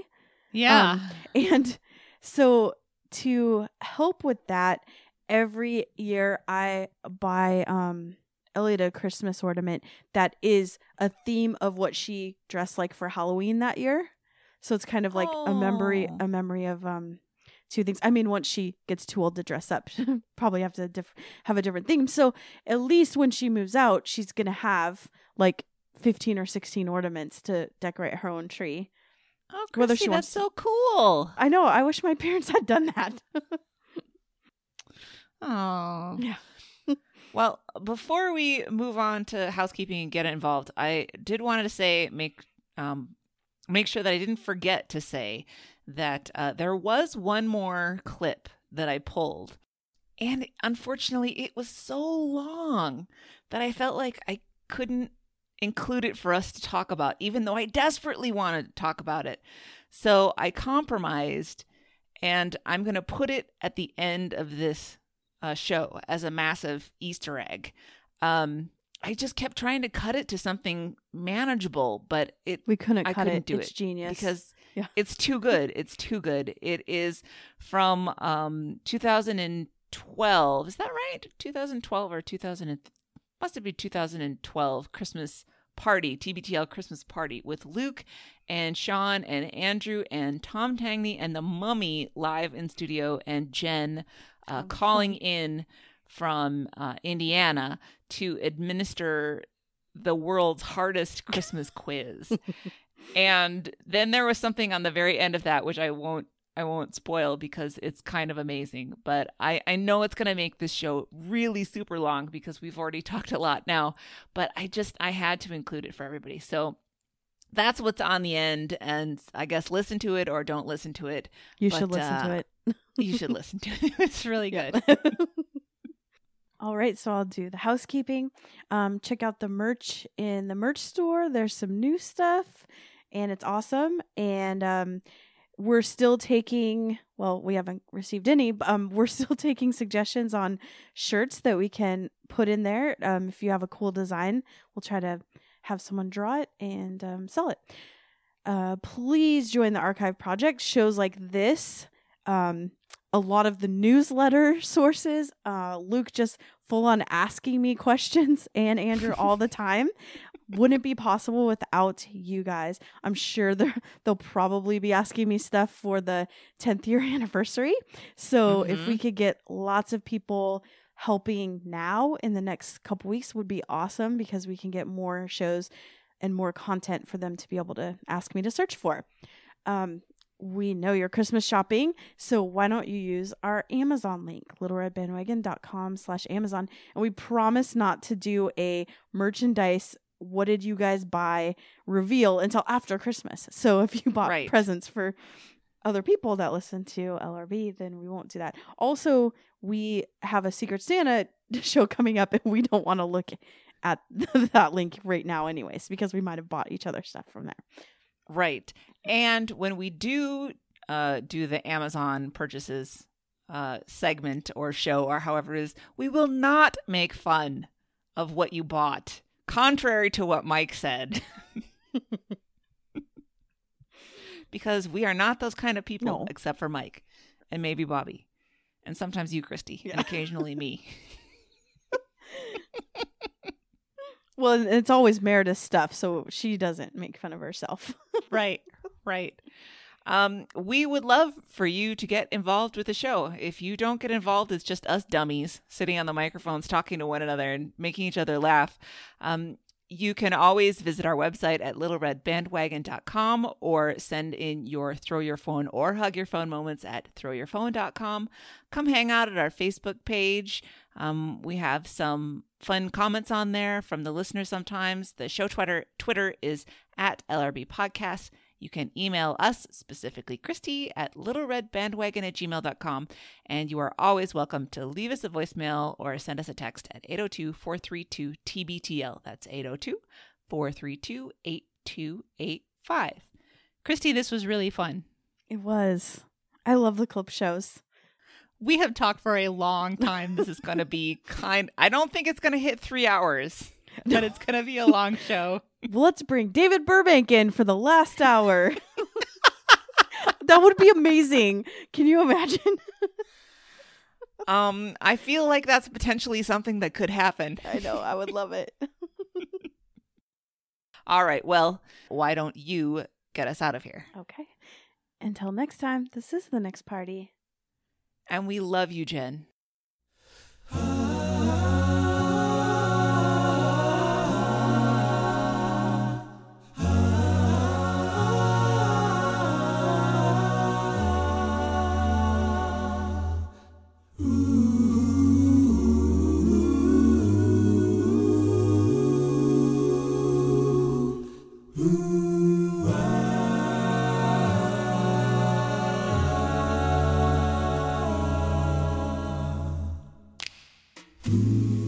Have yourself a merry little Christmas.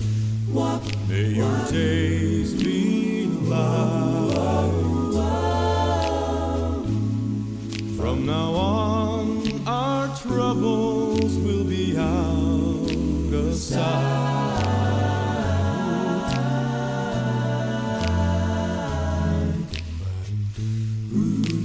yourself a merry little Christmas.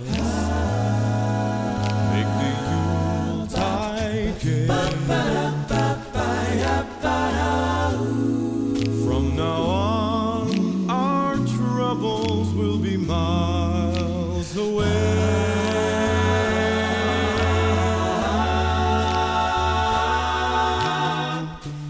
Here we are as in olden days, happy golden days of yore. Faithful friends who are dear to us, gather near to us once more. Through the years we all will be together. Everyone is here. If the fates allow. What up, down. Hang your shining star up on the highest bough, and have yourself a merry little Christmas now.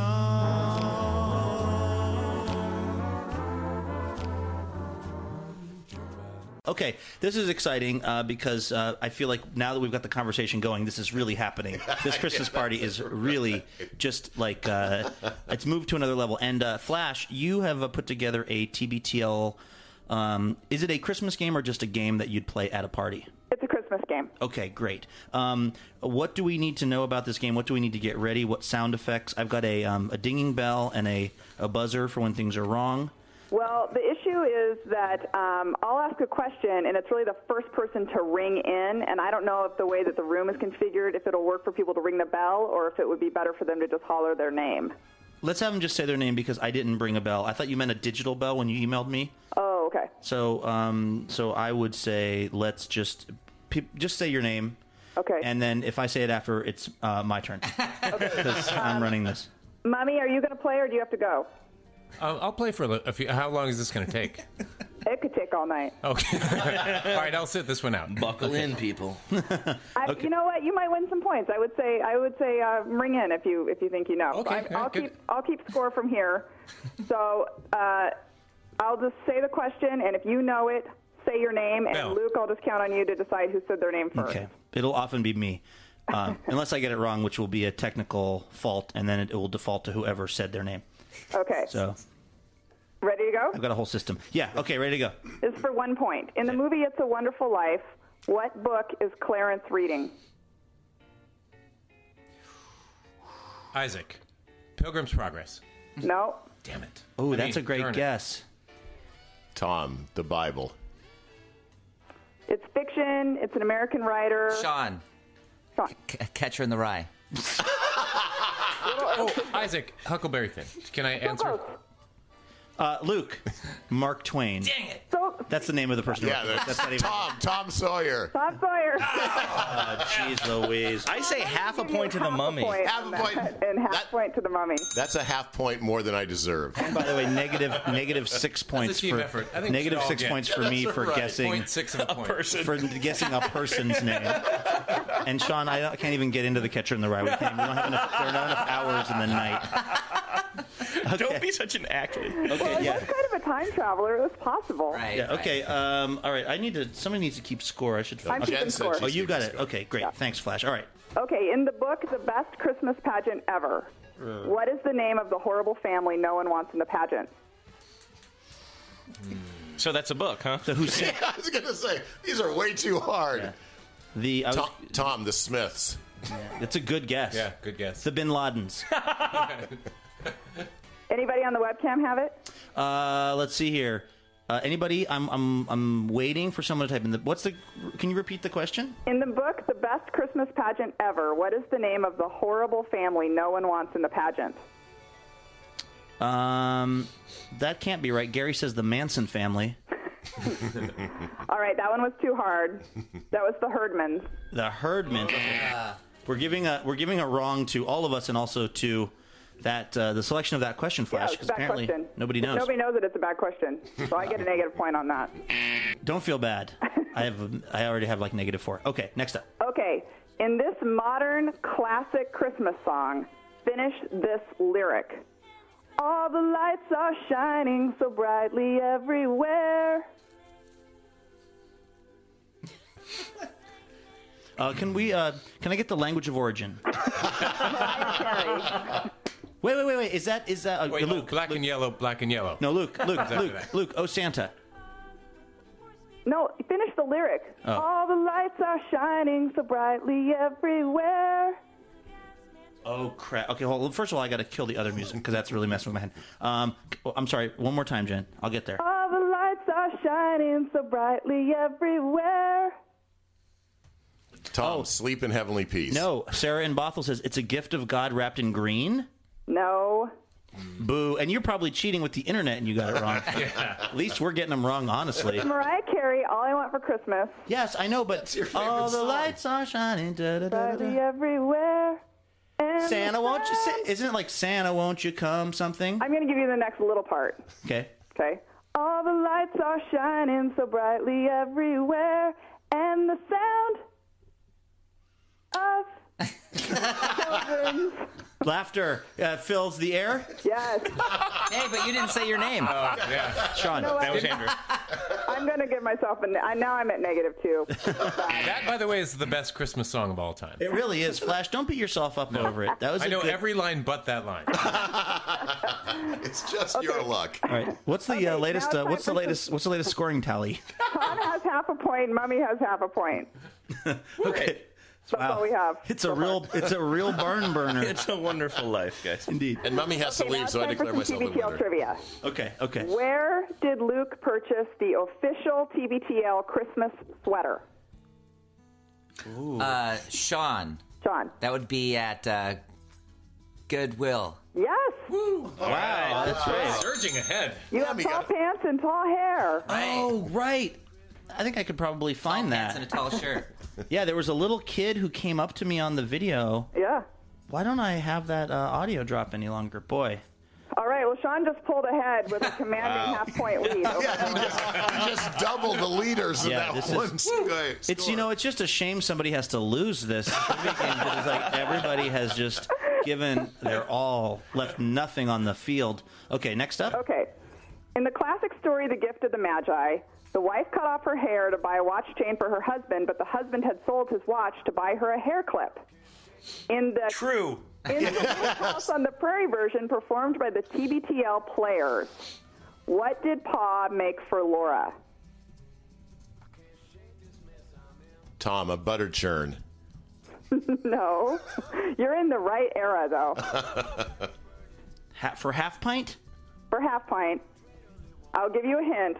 Laura had sold her pony to buy Ma in heaven. Luke, a saddle. Yes. I knew it.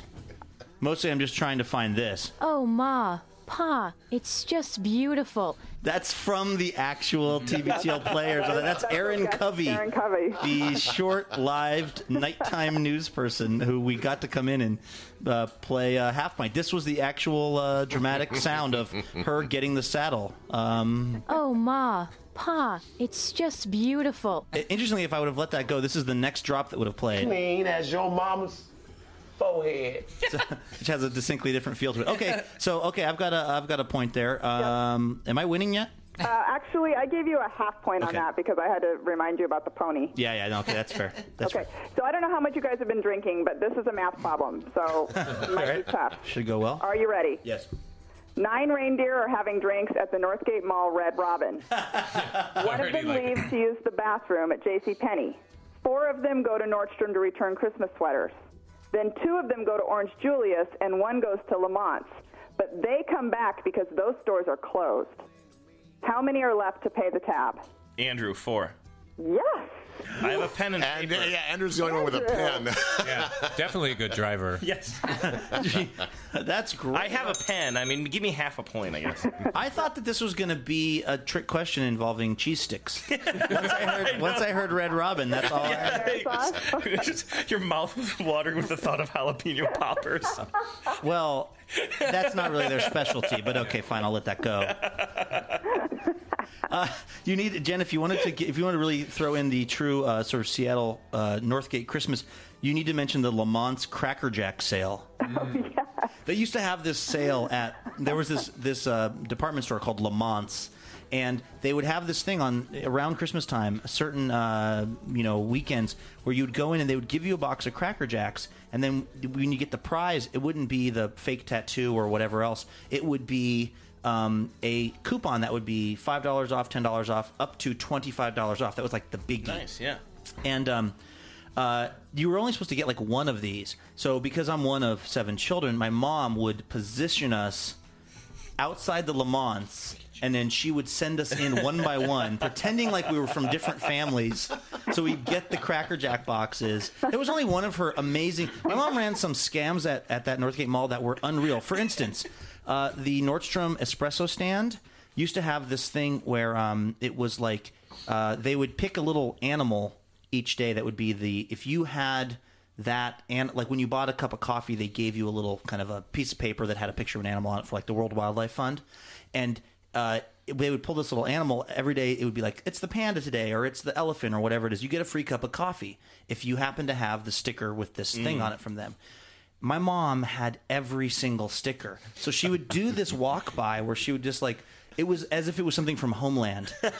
Like there was people I need eyes on that. Yeah, there were people on walkie-talkies. She would go past it. She would sort of glance at it and see what the animal was, and she'd go, and then she'd go through her wallet and pull out whatever animal that was, which she had all of them, and then she'd go back. Oh, panda! Lucky day. Have my coffee. All right, what's the score right now, Flash? Tom has a half point. Sean and Andrew have 1 point each, and Luke and the Mummy also have a half point. Okay. No biter. I got them right where I want them. Now, this is an opportunity to get 2 points. Okay. In the Adam Sandler classic, The Hanukkah Song, how Jewish is Harrison Ford and how Jewish is Goldie Hawn? Luke. Yes. Half? You got to be more specific than that. Tom, half and 3/4. How is that possible? Oh, they're 2 people. Each of them is a different amount of Jew. Yeah, see? Well, my answer was wrong, but the process was right. Tom, half and 1/4. Andrew, you're the math whiz. Yeah, half and not enough. I don't know. Let me see. Let's go to the internet. Let's see. Sheila in Ithaca says half. That's what I said, right? Which one? Oh, I see. Oh, I get it. So I bet you it's 1.5. You remember that he goes through and says each person and will say if they're a Jew, half if they're and not none. a Jew, if they're half, if they're... I see. So is it a half and none? Do you guys not know this song? I know. Put on your yarmulke. It's time for Hanukkah. Tell your friend Veronica. This is have a happy. -3 for Jen. Harrison Ford is a quarter Jewish, and Goldie Hawn is half Jewish.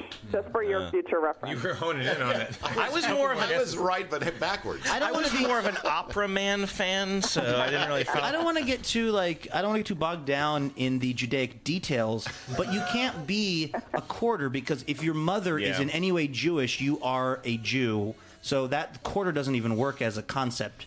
You're either full Jew or non-Jew. But it's a comedy song, and the question was about the song, Luke. Give Jen a break. It wasn't about the Torah. I'm not blaming Jen. I'm blaming Adam Sandler's well, that we all can get behind. You obviously saw Grown Up.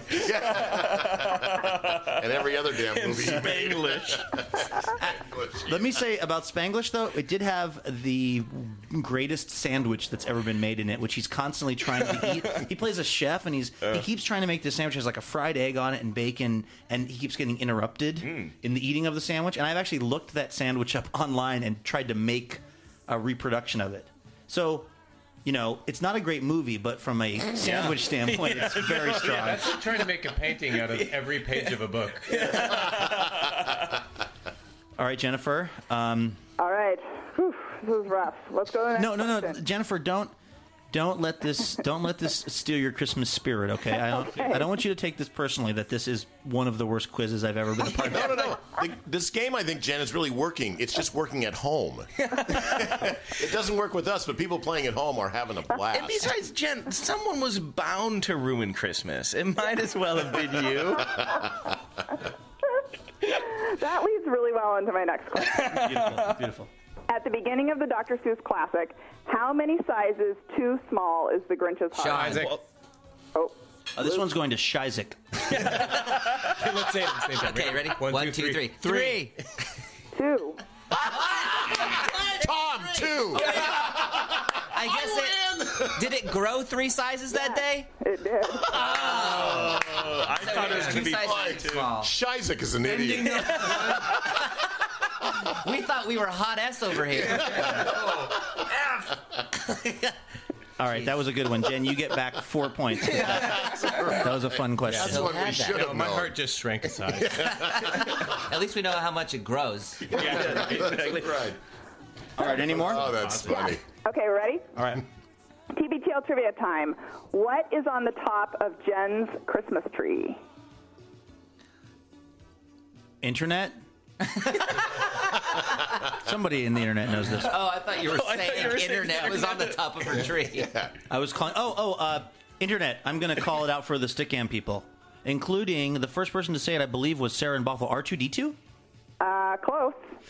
Ooh. Sean, C-3PO. Yes. The shiny guy always worries. The signy guy does always worry. Well, we're going to give a half a point to Sarah and half a point to Sean on that. Yep. Is that fair? Because she That got was us into the close. Star Wars sort Yeah. of like world. Okay. In Christmas in Hollis, Santa leaves his wallet. How much money is in it? Jeez Louise, what are you, Argyle? I knew that would come in handy. It's a logistically it's much like Santa. It's kind of impossible to have this much money in cash in your wallet. Are you sure he didn't leave his wallet in El Segundo? That's funny to 4 people. Let's say Walsh a million. That's right. All right. What? There's a point. Oh, man. That's how you win Trivial Pursuit. Just say the most obvious. Okay, this one's going to go quick. Okay. I shouldn't say that because I thought all of these were going to go quick. But I think this one's going to go quick. Which character in A Christmas Carol actually says, "God bless us, everyone"? Walsh, Tiny Tim. Wow. Damn. Andrew's all of a sudden Mary Lou pulling Retton. it. Well, I got a pen. It's easy. That's from Scrooge. How did a pen help you on that one? I'm just teasing. Your Christmas heart has grown 3 sizes. I know it's actually Walshmas? it's actually elephantitis. It's not funny. There's a fluid buildup that's very dangerous. We need to drain that. Elephantitis. Jeez. You know what? That's Sean's territory. He's the king of awful wordplay. Don't steal his thunder. Okay, Flash. Okay, I thought this was the hardest question of the whole quiz. Oh, wow. Oh, it's good. All right, well, that's exciting. What was the theme of the first ever TBTL Christmas party? Could it be? Oh, like not theme song, just. No, it was the theme of the party. It was like the kind of food we had, the way my hair was done. It was snowing outside. Was I there? Sean. Yes. Fondue. Yes. Whoa, hey, I got to give special credit to somebody. Let me try to scroll back here. Somebody said that on Stickam also. They were very, very fast.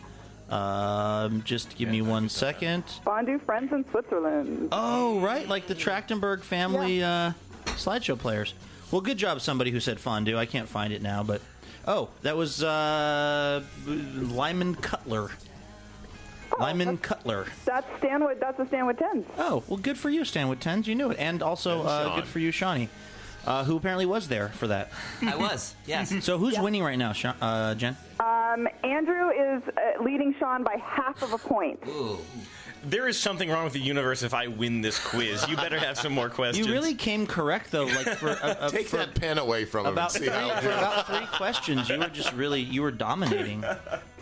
Okay, last year at the TBTL Christmas party, Luke won the game by knowing all the words to what song? A Walsh Ice Ice Baby? Yes. All right. Wow. We forget that there was a period of time when Andrew listened to TBTL. No, I was at the party. Oh, no, but I mean, there were Thanks, also, friend.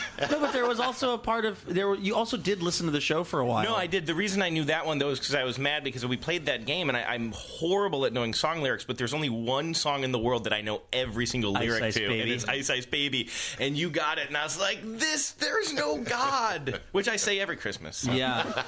You got to know Should we- ABC. What about? Okay, should we see how far we can get with it? Ding ding ding diddle ding ding. All right, stop. Collaborate and listen. Ice is back with my brand new invention. Something grabs a hold of me tightly, flow like a harpoon daily and nightly. Will it ever stop? Yo, I don't know. Turn out the lights and I glow. To the extreme, I rock the mic like a vandal. Light up the stage and wax a jump like a candle. Dance. Crush and speaker that booms. I'm killing your brain like a poisonous mushroom. Deadly. When I play a dope melody, anything less than the best is a felony. Love it or leave it. You better gain weight. You better hit bullseye. The kid don't play. If there was a problem, yo, I'll solve it. Check out the hook while my DJ revolves it. Now that the party is jumping, with the bass kicked in and the something pumping, quick to the point, no faking. Cooking MCs like a pound of bacon. Burn them. Be quick and nimble. I go crazy when I hear a cymbal and a hi-hat with a souped-up tempo. I'm on a roll. It's time to go solo. Rolling in my 5.0 with my rag top down so my hair can blow. The girlie's on the standby, waiting to say hi. Did you stop? No, I just drove by. Kept on Pursuing to the next block. I busted left and I'm headed to the next block. The block was dead, yo, so I continued to A1A. Beachfront Avenue. Girls were hot, wearing less than bikinis. Rock them lovers. Lying Lamborghinis. Jealous, cause I'm out getting mine. Shay with the gauge and vanilla with the 9. Ready for the chumps on the wall. The chumps acting there because they're full of 8-ball. Gunshot rang out like a bell. I rang my 9, all I heard was shells falling on the concrete real fast. Jumped in my car, slammed on the gas. Bumper to bumper, the avenue's packed. Trying to get away before the jack was jacked. Police on the scene, you know what I mean? They passed me up. Running on the dope fiends. If there was a problem, you know, I'll solve it. Yeah, there you go. Wow. That happened. I think Luke deserved to win last year. Nailed it.